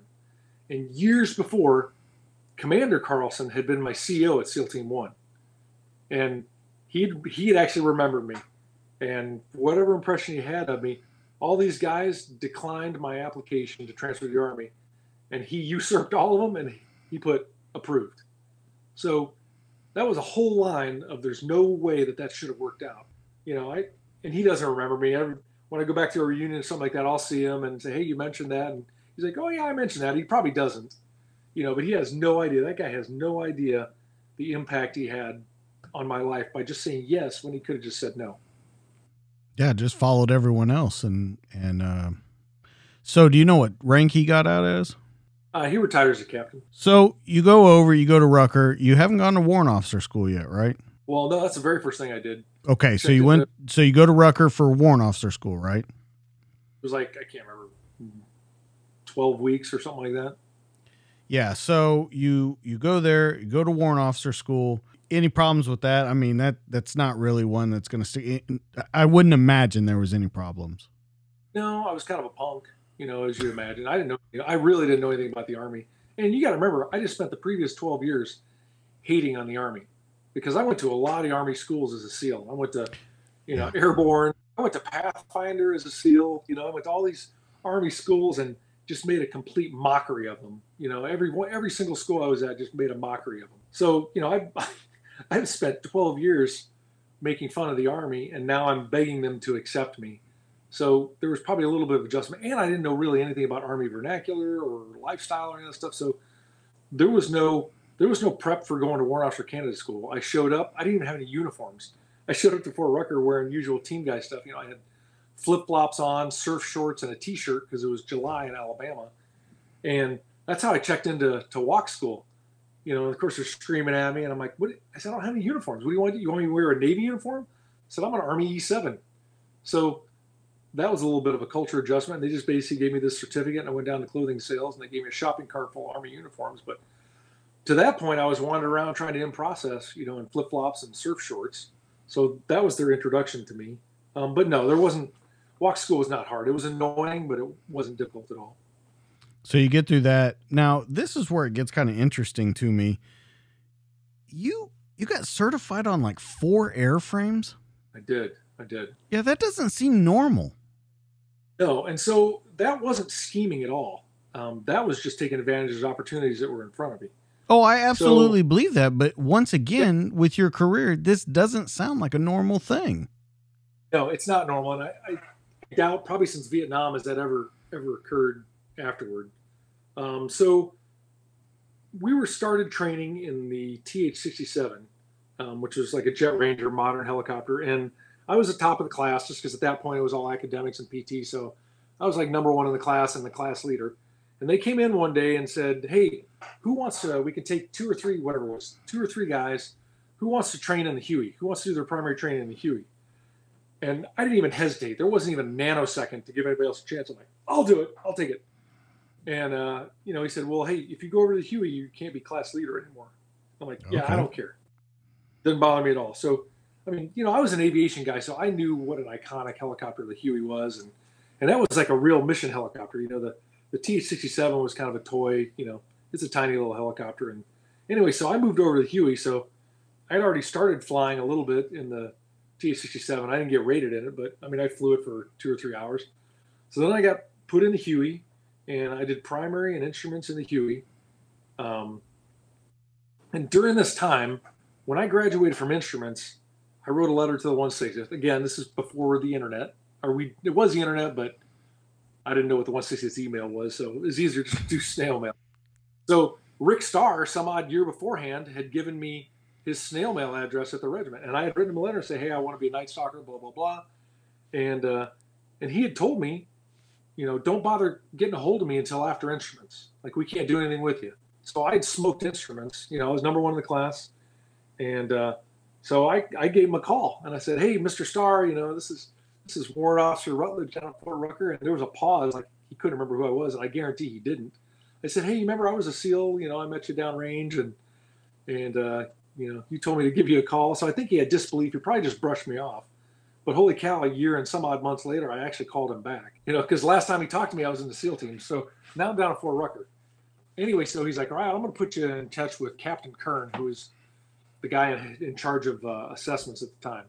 So Captain Kern sends me this packet down. And again, I'm right in the middle of flight school. Didn't tell anybody at Rucker I was doing this. Didn't ask permission because I didn't know you had to. I didn't know you had to ask permission. So I fill out this whole. Well, okay, hold. Let's talk for a second. You really didn't know you had to ask for permission, or are we just saying that? Well, but nobody had done it. Nobody in flight school had applied to go to the 160th ever. Absolutely. So there wasn't a precedent. So it wasn't. The Army briefs everything. So I never got a brief that said you cannot apply. So it was never on their scope of things to consider from a student. So they sent me this packet, and I filled everything out. And I had told the story somewhere else, probably on that interview you saw for West Point. But one of the last thing you had to do was the battalion commander had to sign your application for the 160th. Now, this form was meant for active duty Army units, not Fort Rucker and a training command. Right. So, in command, you never see the battalion commander. You know, he was literally up in this 3-story building like Oz. You know, you would never see him. You maybe catch a glimpse of him at a award ceremony or something, but it wasn't like he was hanging out with students, because there was 1,000 of us. So I had this sheet that had to get signed, and I just walked up to his office with my 1-year-old son at the time, and I think I probably subconsciously brought him as like a bullet shield, because surely he's not going to bite my head off if I've got my little son with me, you know, wearing his little Army T-shirt and whatever. So I walked into his office and explained, and he was irritated, and he's like, "Well, I'm not signing that. Nobody goes that." And I said, "Hey, sir, there's a letter here from Colonel Torrey, the regiment commander, asking for my battalion commander's signature."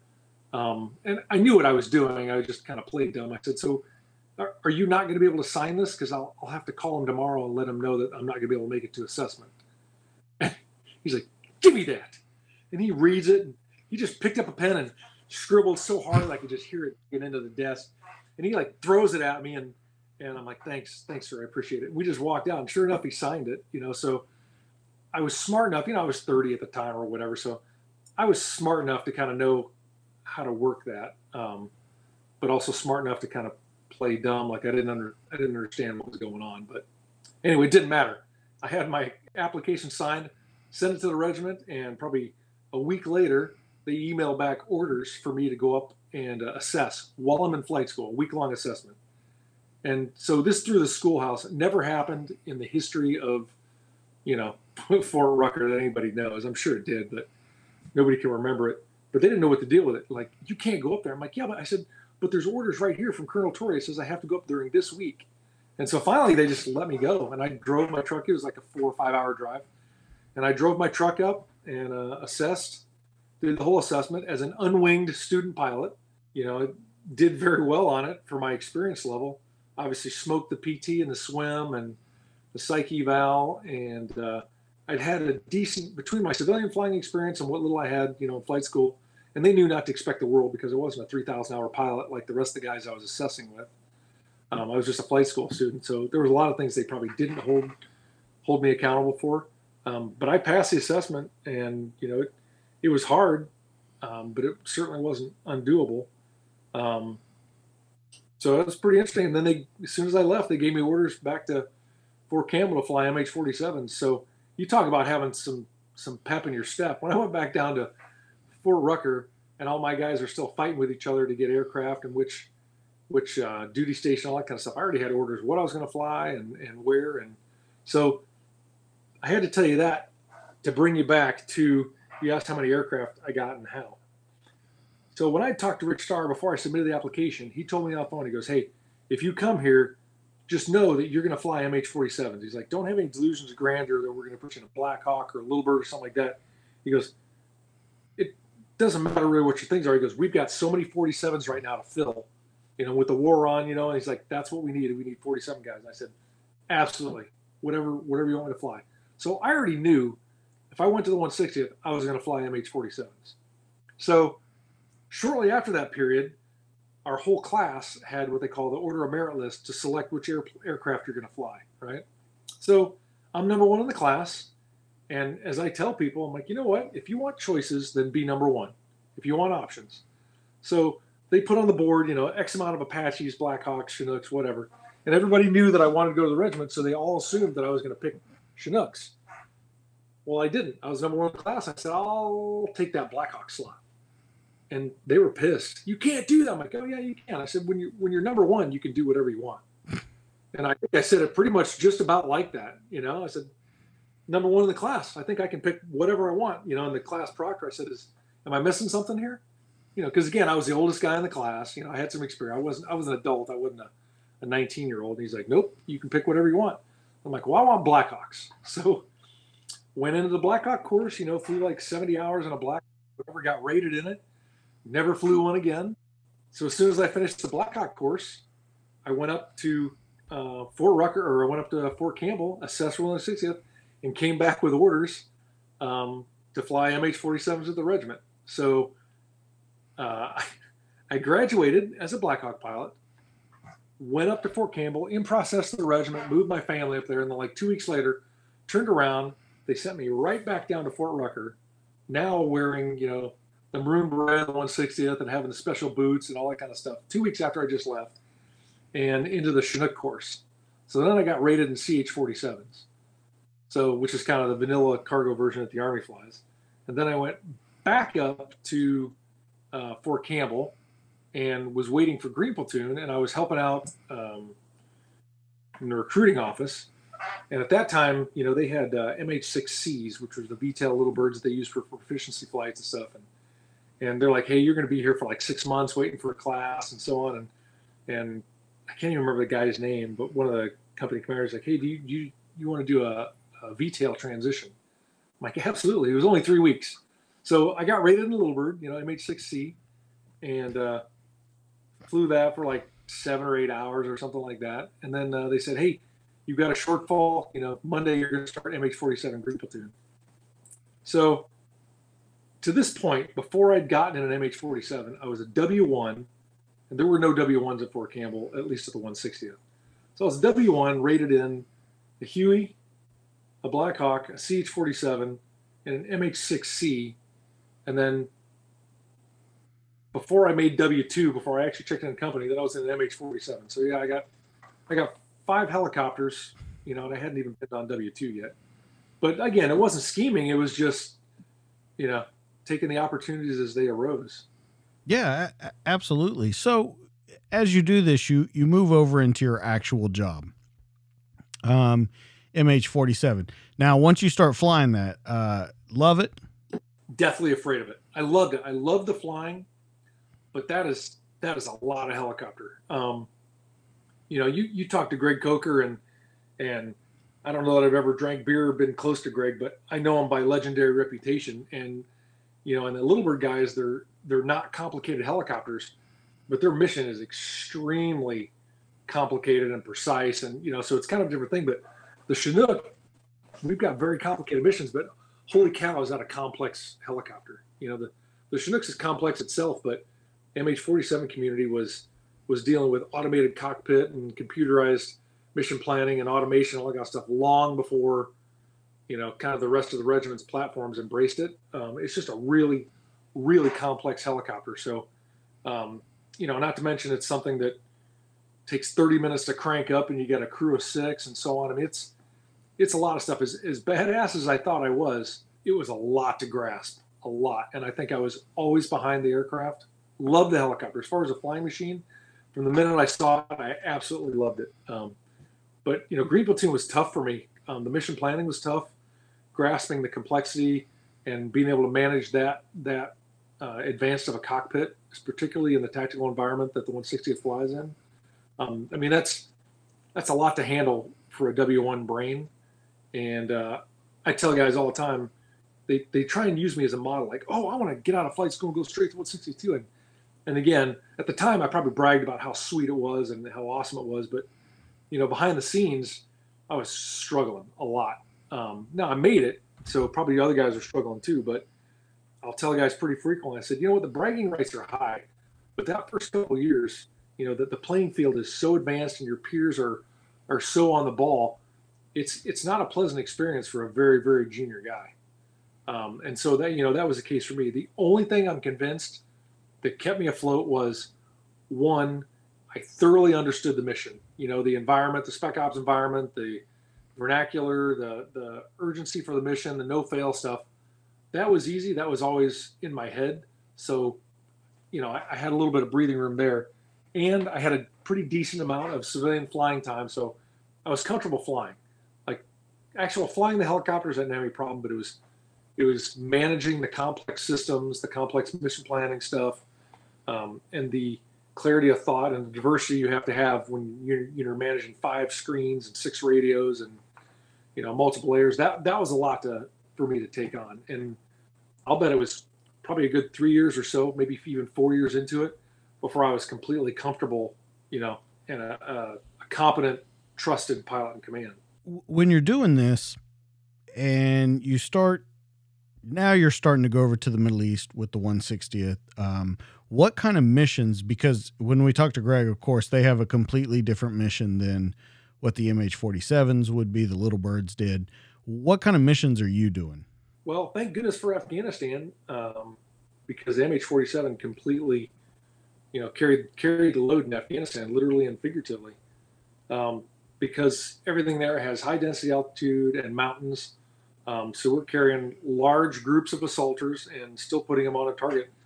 The MH-47s were doing things that pre 9/11 were never thought possible with a Chinook-sized assault helicopter, because there were no other platforms, that could really do that. Blackhawks flew there, but they couldn't carry the payload.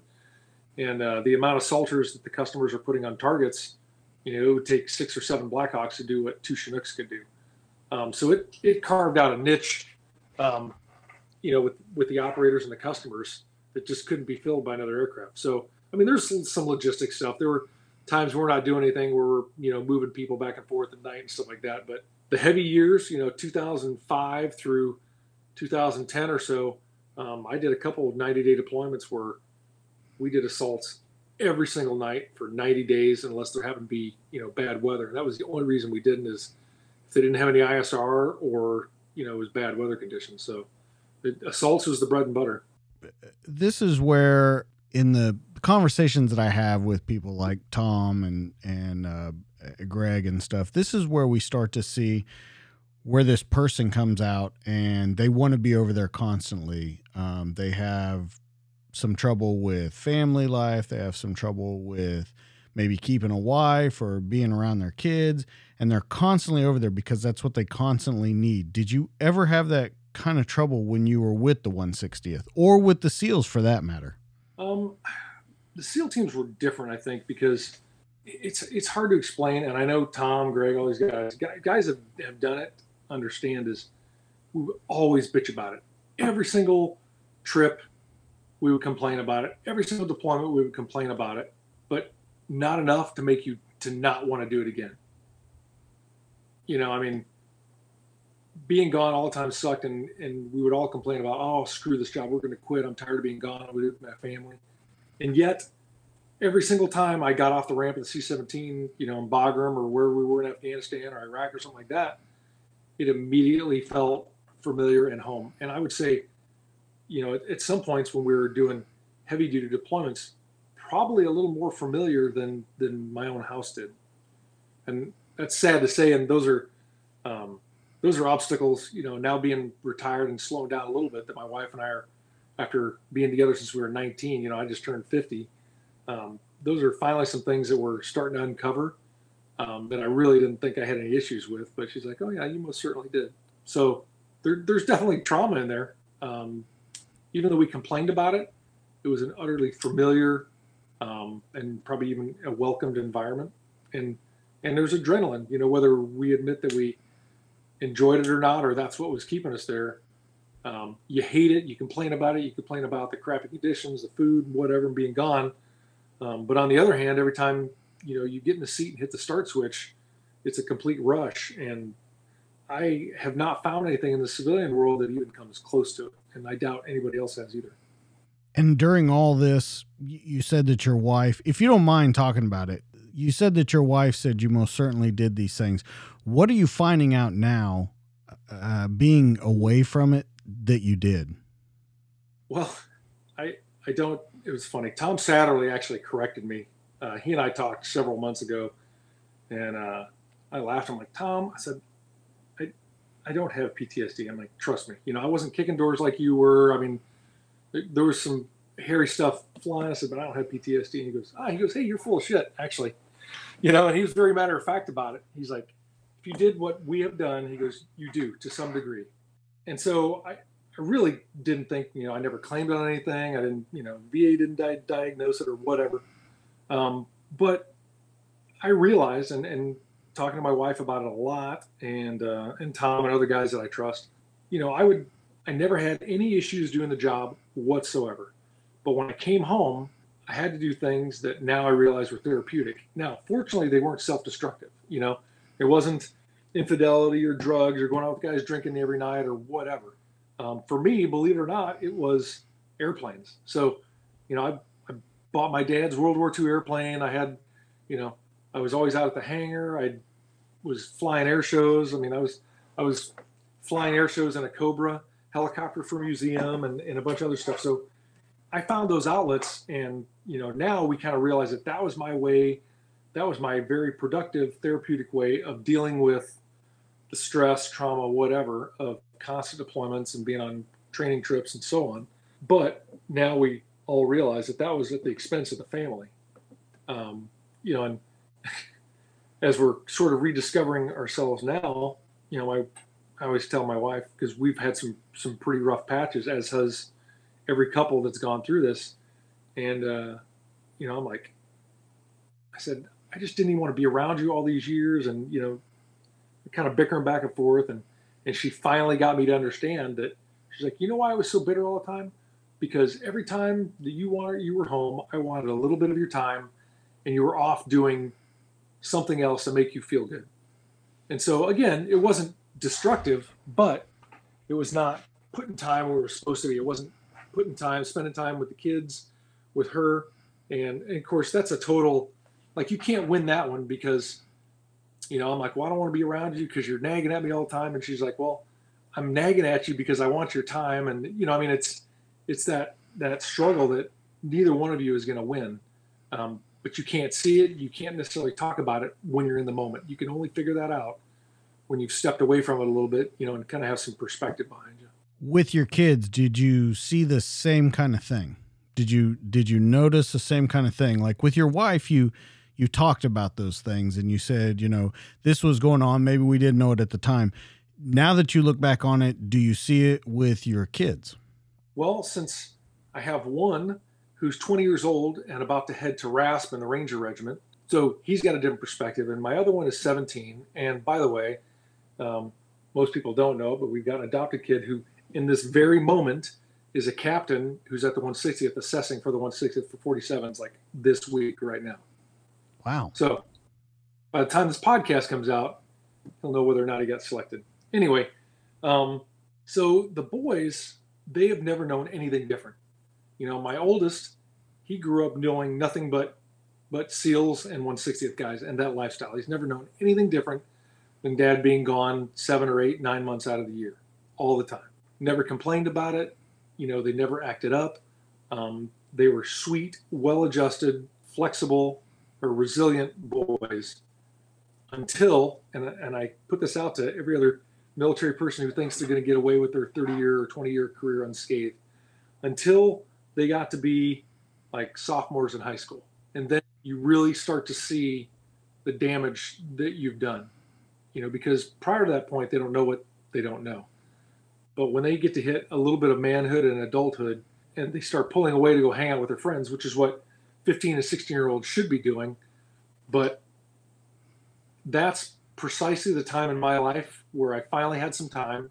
We'd moved to West Point. We'd left the regiment, which is another story. But I finally had some time with my sons. And at that point, subconsciously or on purpose, they had both kind of said, you know what? You've been around for the last 12 or 13 years. Screw you. And that's painful when you realize that, because you can't ever get that back, ever. Amongst some of my soft brethren on a kind of a secret back forum that we gather on, the day before my son left for basic training in September 2021, and he'd already decided, hey, I want to go to the Ranger Regiment and so on. I was proud of him. I've been so busy, even post-retirement, trying to make business work and all that and be adjusted. And he pulled away and was kind of despondent, and rightfully so. But when he was little, I would come back from work trips, 3 in the morning, 4 in the morning, whatever. Or before I was leaving at 3 and 4 in the morning to go on deployment, I would always go into his room, and I would curl up and pet his head and kiss him on the head before I left. And so the night before he left to go to basic the next day, I went to his room and I did the same thing. I kind of curled up with him, which is funny because the kid's like 6'2", 190 pounds. So, but the same thing, I curled up and I'm kind of petting him, and kissing his head. And at that moment, I'm like, what in the hell have I done? That's kind of and I wrote all this to kind of my peers, and they're like, yep, we've all been there. Because at that particular moment, you realize I'm never going to get that back. All those times that little kid said, hey, Dad, you want to play trucks with me? Or all those times I should have taught him something or whatever. I'm like, I was not there, and I could have. and that you have completely screwed it up. That's also when you realize all your team guy buddies are cool, all your Night Stalkers are brothers, all that kind of stuff. But you're never going to get that back. So if anybody ever heeds anything from this podcast, I'd say remember that. You don't get that back. And throughout my career, I had all kinds of senior warrant officers, battalion commanders. You do your annual counseling. And they'd like, well, how's it going? I'm like, well, I really need a break. I need to get out. I'm thinking about retiring.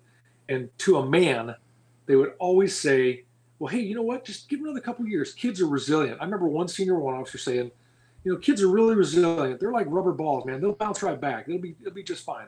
Just stick through it. Give it another couple of years, and there'll be light at the end of the tunnel. And I just bit that carrot every year for X amount of whatever, a dozen years. When I should have retired at 20 and I went to 30. And at that moment, when I'm sitting there petting my kid's head at 3 a.m. before he goes off to be a man, never to come home again, as my kid, I'm like, you know what? If I could find any of those guys, I would punch every one of those dudes in the throat because they straight up lied to me.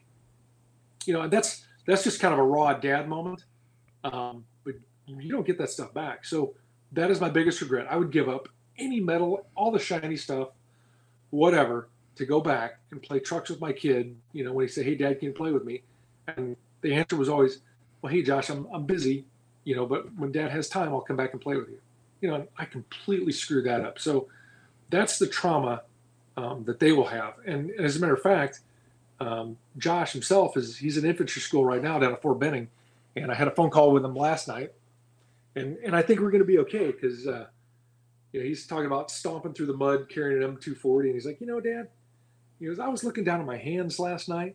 He's like, and they're all cut up and bruised and calloused. And because he's got, I bought him a watch like I wear. And he goes, and I looked at that watch. He goes, and I saw your hands. And he goes, that struck me that my hands look just like your hands. And now I understand how they got that way. So maybe our common point of getting all that back is we'll speak the language now and he kind of understands. And particularly if he, gets to the Ranger Regiment, he'll have a full understanding on that lifestyle.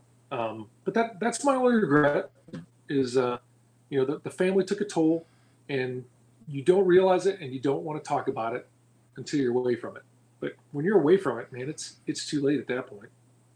So one other question onto that I want to tag on, and if you don't want to answer it, don't answer it. But when I hear you talk about this and I hear you talk about your son and how he looked down, saw his hands, thought of you, do you think part of that mentality that you had as a dad comes from never having your dad around? Well, I will say no, because quite the contrary, I always wanted to be the dad that I didn't have. Okay. So I think I did, and we talk about that. I did accomplish that, in fact, of being an example and a dad that my sons are proud to brag about. Absolutely. But again, the mature perspective is the problem is you can't go do all these great and wonderful things without sacrificing your family. Now, my wife, she fancies herself a Spartan queen, and she is. And if you ever read any of Stephen Pressfield's work, most importantly, his book Warrior Ethos, which sounds like big chest beating, but it's really not. It's actually very explanatory of the emotion and the mental state that operators and their families go through. He kind of gets into the psychology of it, but she always tells me, she's like, the boys and I, we are very, very proud that we got to go on this journey. She's like, there were parts of it that sucked, but it's a point of pride for us that we were tough enough, to deal with it. So they're not just supporting cast, they all believe that they had a key part in the successes and, killing Taliban and whatever you want to say, because they did. It wasn't just me. So it was hard on them, and the scars are still there. But as they say, if you want to be a hard man, you got to live a hard life. And it also made a really, really tough family. And, through stupid, some self-destructive stuff that I've been involved in, it's lucky we're all together like everyone else, lucky that we got to stay married and stay through it. Lucky that my sons still talk to me. So it was tough. But this is probably the first time I openly talk about it, but I won't tell anybody that it was a cakewalk. You think it's a cakewalk when you're in it, but once you step away and you get to see all the damage that the frag caused, it's a whole different story. Well, you mentioned while we were talking about this that you had reached a point where you had decided you wanted to step away from special operations. You were really thinking about getting out. Someone approaches you and offers you command at West Point.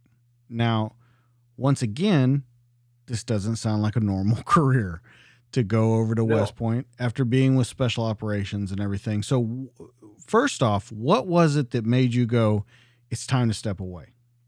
Before West Point's even offered, what was the thing that said it's time to step away?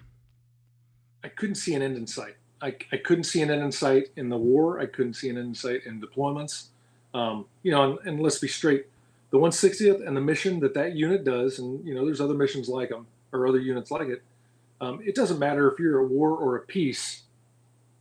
Tier 1 special operations units are going to be busy. It's just the way the lifestyle is.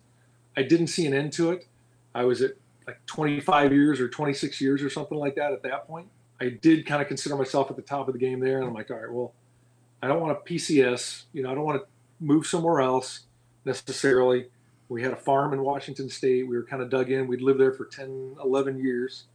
But we owned this beautiful farm on a river, and we'd lived there for 6 years, and I never even fished in my own river, if that tells you anything. I never got to fish in my own river.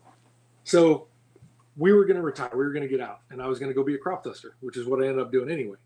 So I had set the stage for that. And, I love the military. Never, ever do I have anything against the military. I miss it to this day. If I could do it without deploying, I would probably turn around and put a uniform back on tomorrow and just be a W-4 for the rest of my life. Absolutely love the culture, even in the given political environment.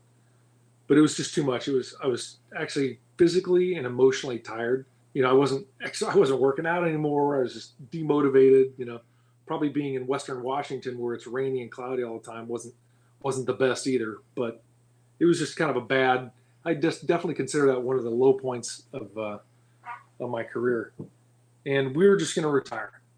And a guy named Al Mack, who is a legendary 160th flight lead, MH-47 flight lead. He's the guy was flying the Chinook that took an RPG and Neil Roberts fell out of in Afghanistan in 2001. I mean, he's a legendary guy. He also trained me in Green Platoon. And anyway, he was the commander of the executive flight detachment at West Point. And he called me up, and he and I had always gotten along. And he called me up and said, "Hey, I'm looking for my replacement. Would you be interested in coming to command at West Point for 3 years?" And I was so fed up. It was, I would say it was probably a little bit of a sporadic, or impulsive decision. But I loved the military. I wanted to stay in, but I couldn't stay at the regiment at that point. Like, I just emotionally had enough. He's like, "Hey, you want to come command for 3 years? Home every night, all that kind of stuff." And so I called my wife up in like 15 minutes. I'm like, "Do you want to do it?" And she's like, "Yeah, let's do it." Now I fed her all the good stuff and none of the bad, like you will when you're trying to convince somebody. But she said, "Yeah, let's do it." So, through a series of events and stuff like that, I got approved. I got a by name request from the 3-star general at West Point. And we moved there in, like April or so of 2016 to do a 3-year command tour there. Again, once in a lifetime thing that would probably never, ever happen again. So here's my only question about that. Your whole career, and I mean your whole career, we're 27 years into your career now. You have constantly done what you wanted to do, gone your own path, made whatever you wanted to happen. But you mentioned it before that people kept telling you, just stick around.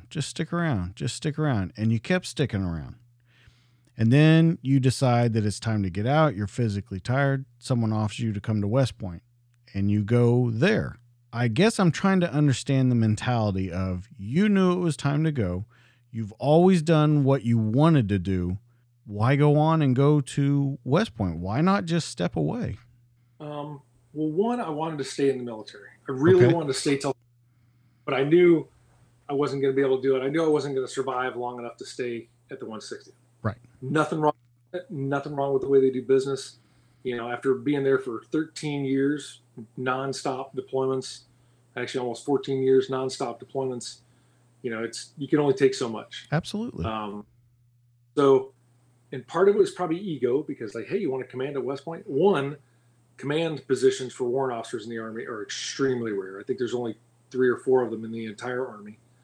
2, at West Point, and the humorous point that I kept always in my head is I barely graduated from high school, and I'm going to go be one of 3 command positions at West Point. The other one's a 3-star general, and the one after that's a 2-star general, so, or a 1-star general. And then me. Those are the 3 command positions at West Point. So part of that was likely ego, but on the other hand, once you get there, you realize what an impressive and historical machine that you get to be a part of.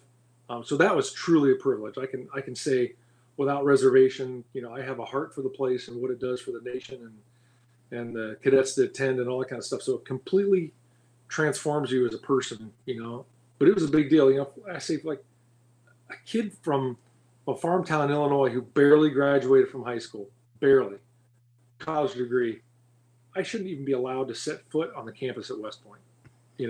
Like I felt like a fraud. I would say that's the reason why. And it was a chance to finish out 30 and be home. So you go and you finish it out.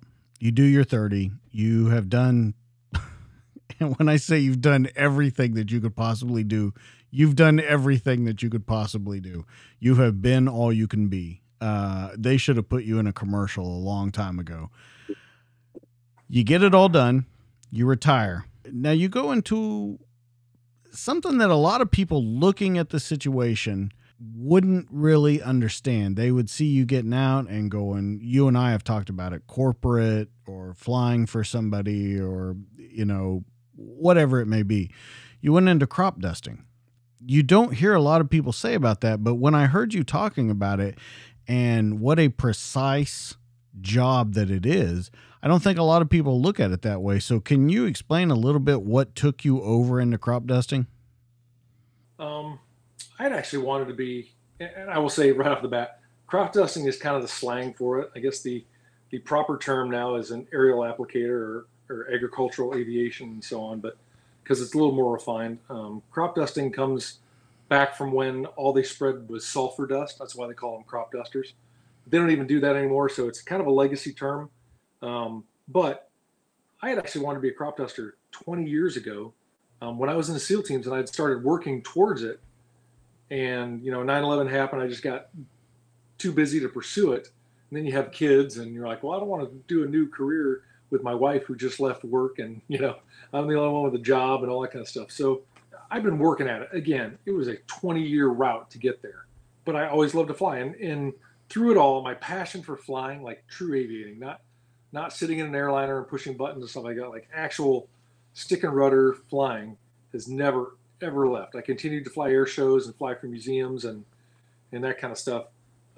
So when I started looking at all the options, I got offered, you come out of West Point and the 160th, the SEAL teams, all that kind of stuff. I'm a bit of a unicorn, so I got some really unique, well-paying job opportunities post-military. Everything from, being corporate real estate in Los Angeles to overseas stuff, all kinds of contracting, everything you can imagine. And I really, at that point, I was still slightly traumatized by the military, I guess. I really wanted to slow down, or so I thought. I'm like, well, I want to go back and live in farm country where I came from, because everybody kind of wants to go back to their roots. And I want to fly airplanes. I don't want to sit and push buttons in an airliner. I actually want to physically fly airplanes all day long until I'm tired of flying them anymore. And that's what ag aviation does. It's a very menial, and a lot of people think kind of a redneck, but it's most certainly not, occupation. So I just really worked for it. I spent the last 10 years in the military kind of paving the way and building nests so I could make a full-time job of it as soon as I retired. But it has lived up to everything that I had hoped for. But no, it's not a common occupation. One, because it's a very specialized skill, and it also requires you having experience in airplanes that hardly anybody flies anymore, tailwheel airplanes, which an aircraft with a tailwheel in the back instead of a tricycle gear, no one builds anymore, except for guys that build agricultural airplanes and fire airplanes. So hardly anybody has experience in them. It's hard to get training. There's no schools for it. So you kind of have to find your own way into it. And it's a pretty small industry. There may be, in the U.S., there may be 1,800 or 2,000 crop dusters actively flying. It's not a big industry. Yeah, it seems fitting for you. Yeah. Well, when you really look at it, it's a single seat airplane. Nobody to talk to, nobody to consult with. It's turbine powered. It's a jet engine. It's doing 150, 160 miles an hour. You're flying 10 to 15 feet over the row crops at 150 miles an hour, dispensing chemical or insecticides or whatever you're spraying. And you're doing 2-3G turns several hundred times a day, and probably doing 60 or 70 takeoffs and landings a day. So for me, it doesn't work for a lot of people, but for me, I wear a t-shirt and Carhartts and boots, and I get out of the cockpit sweaty every day and sit and watch the sunset with a beer in my hand. So for me, it was the perfect absolutely perfect occupation. Well, you've written a little bit because I found one of your articles, and I want to read one paragraph out of it, if you don't mind. Sure. You're talking about the profession, and you say, if you bring up the topic of crop dusting among professional pilots, military or civilian, there's going to be some eye raising and a detectable change in tone, depending on the listener's individual perceptions. Reactions range wildly from "I'd give anything to do that kind of flying" to "bunch of lawless cowboys." I've also had one peer ask, does crop dusting even require a pilot's license? Nothing could be further from the truth. Agricultural aviation is one of the most heavily regulated segments of flying. And I think in just that paragraph, that kind of sums up your whole military career too. People say they would give anything to do those jobs, and then they call them a bunch of lawless cowboys. Yeah, I would say something like that, but you either have to do it or you don't. Well, I think you've done it. I mean, I don't think there's anyone better suited for this job. And when I read that it's 10 to 15 feet above the ground at 150 miles an hour, like, that's unbelievable. I will say, because a lot of people ask me, well, you flew for 160th and assaults and all that kind of stuff, and what's it like? And it's day flying. Sometimes you fly at night, but it's day flying. Nobody's shooting at you. You're not managing all kinds of computers, but it is physically some of the most demanding flying, that I've ever done. Aerobatic pilots, they'll go up and they'll do a routine, but it's only for 12, 13 minutes at a time. You get in that cockpit because it's your livelihood. You take off as soon as the sun comes up at 5 a.m, and you'll land at 9:30, 9:45 at night, nonstop.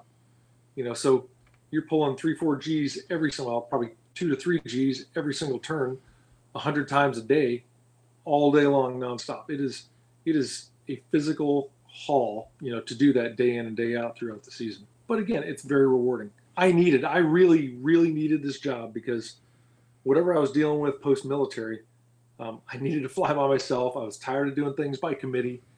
And at the end of each day, we've got a grass strip here. So at the end of each day, as the sun's going down, I shut the airplane down. I'd sit on the wing and I would just sit there and, each night and look at the sunset quietly and listen to horses and cows and whatever. And it sounds, kind of overly poetic, but at the time, that's exactly what I needed and in the quantity that I needed it in. Can we talk about a couple of your other things just to kind of wrap this up? Because I want to show that you haven't just gotten out and gone into that, but you've stayed very busy. Can we talk about Thrush Aircraft for a while? Yes. So there's two companies that build brand new agricultural aircraft and fire aircraft. One is Air Tractor Company based in Olney, Texas, and the other is Thrush Aircraft based in Albany, Georgia.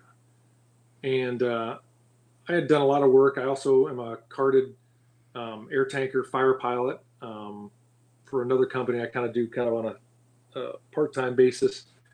And I've got the ag experience, and of course, the military stuff. So the CEO of Thrush Aircraft called me in March of 2020 and said, hey, would you be interested in interviewing for the job to be the vice president of Thrush? And it was actually a good fit. But we had just bought our ag operation here in Indiana, at the cost of basically all of our savings. And I just put my kid in high school here. We just bought a house. So it was just bad timing. So I regretfully declined the offer. And then he came back about 3 weeks later and said, well, hey, what about this? What if we make some modifications? You stay where you are and you commute, with the duties that we need to have you do.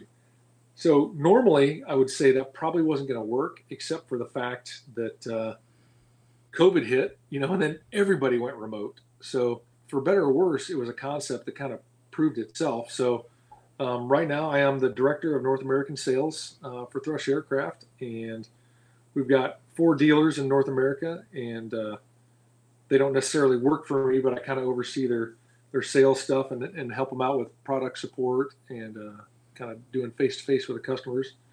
And our deal that we made, the CEO of Thrush, myself, a very, very cool guy named Mark McDonald, was that during the season when I spray, so basically the end of May through Labor Day, they kind of leave me alone. I don't have to commute and do work trips and stuff like that.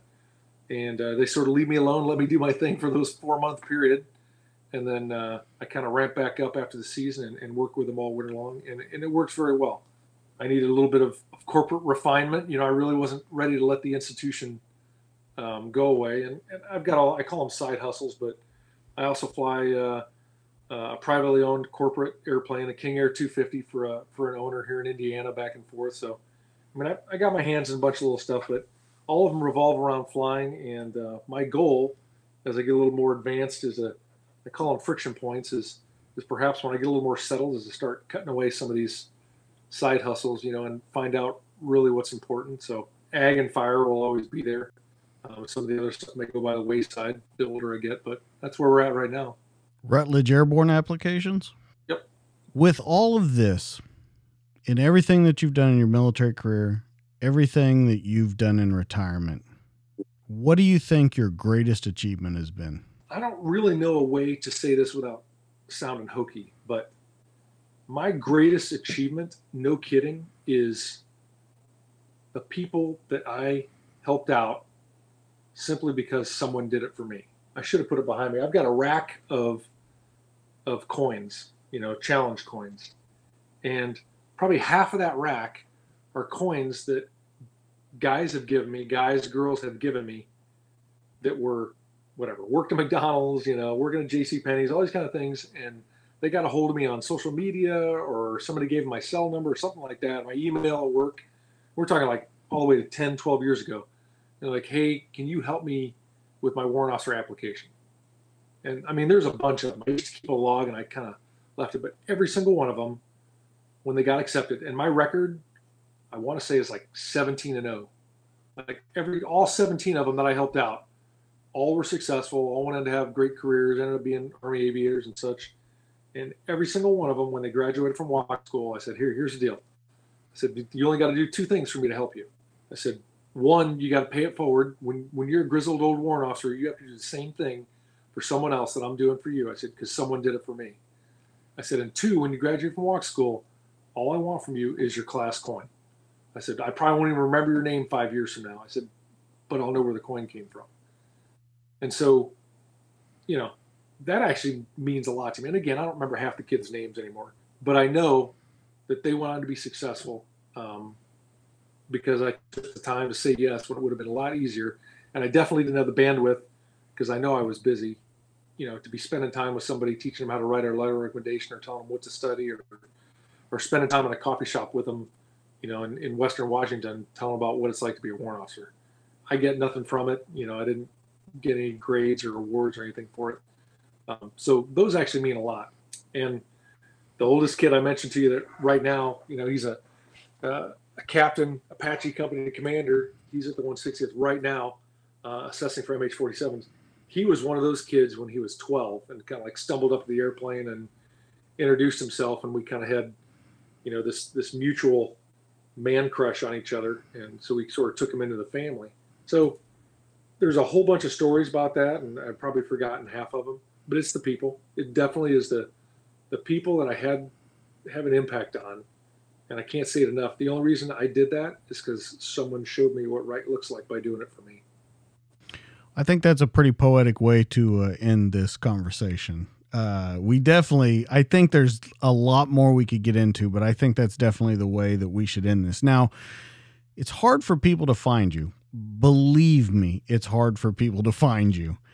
I had to do a lot of research to find you. Is there anywhere that people can find you that you will always kind of be around? Just you'll see a message or anything. Is there anything like that? I don't think there is, but I want to give that opportunity.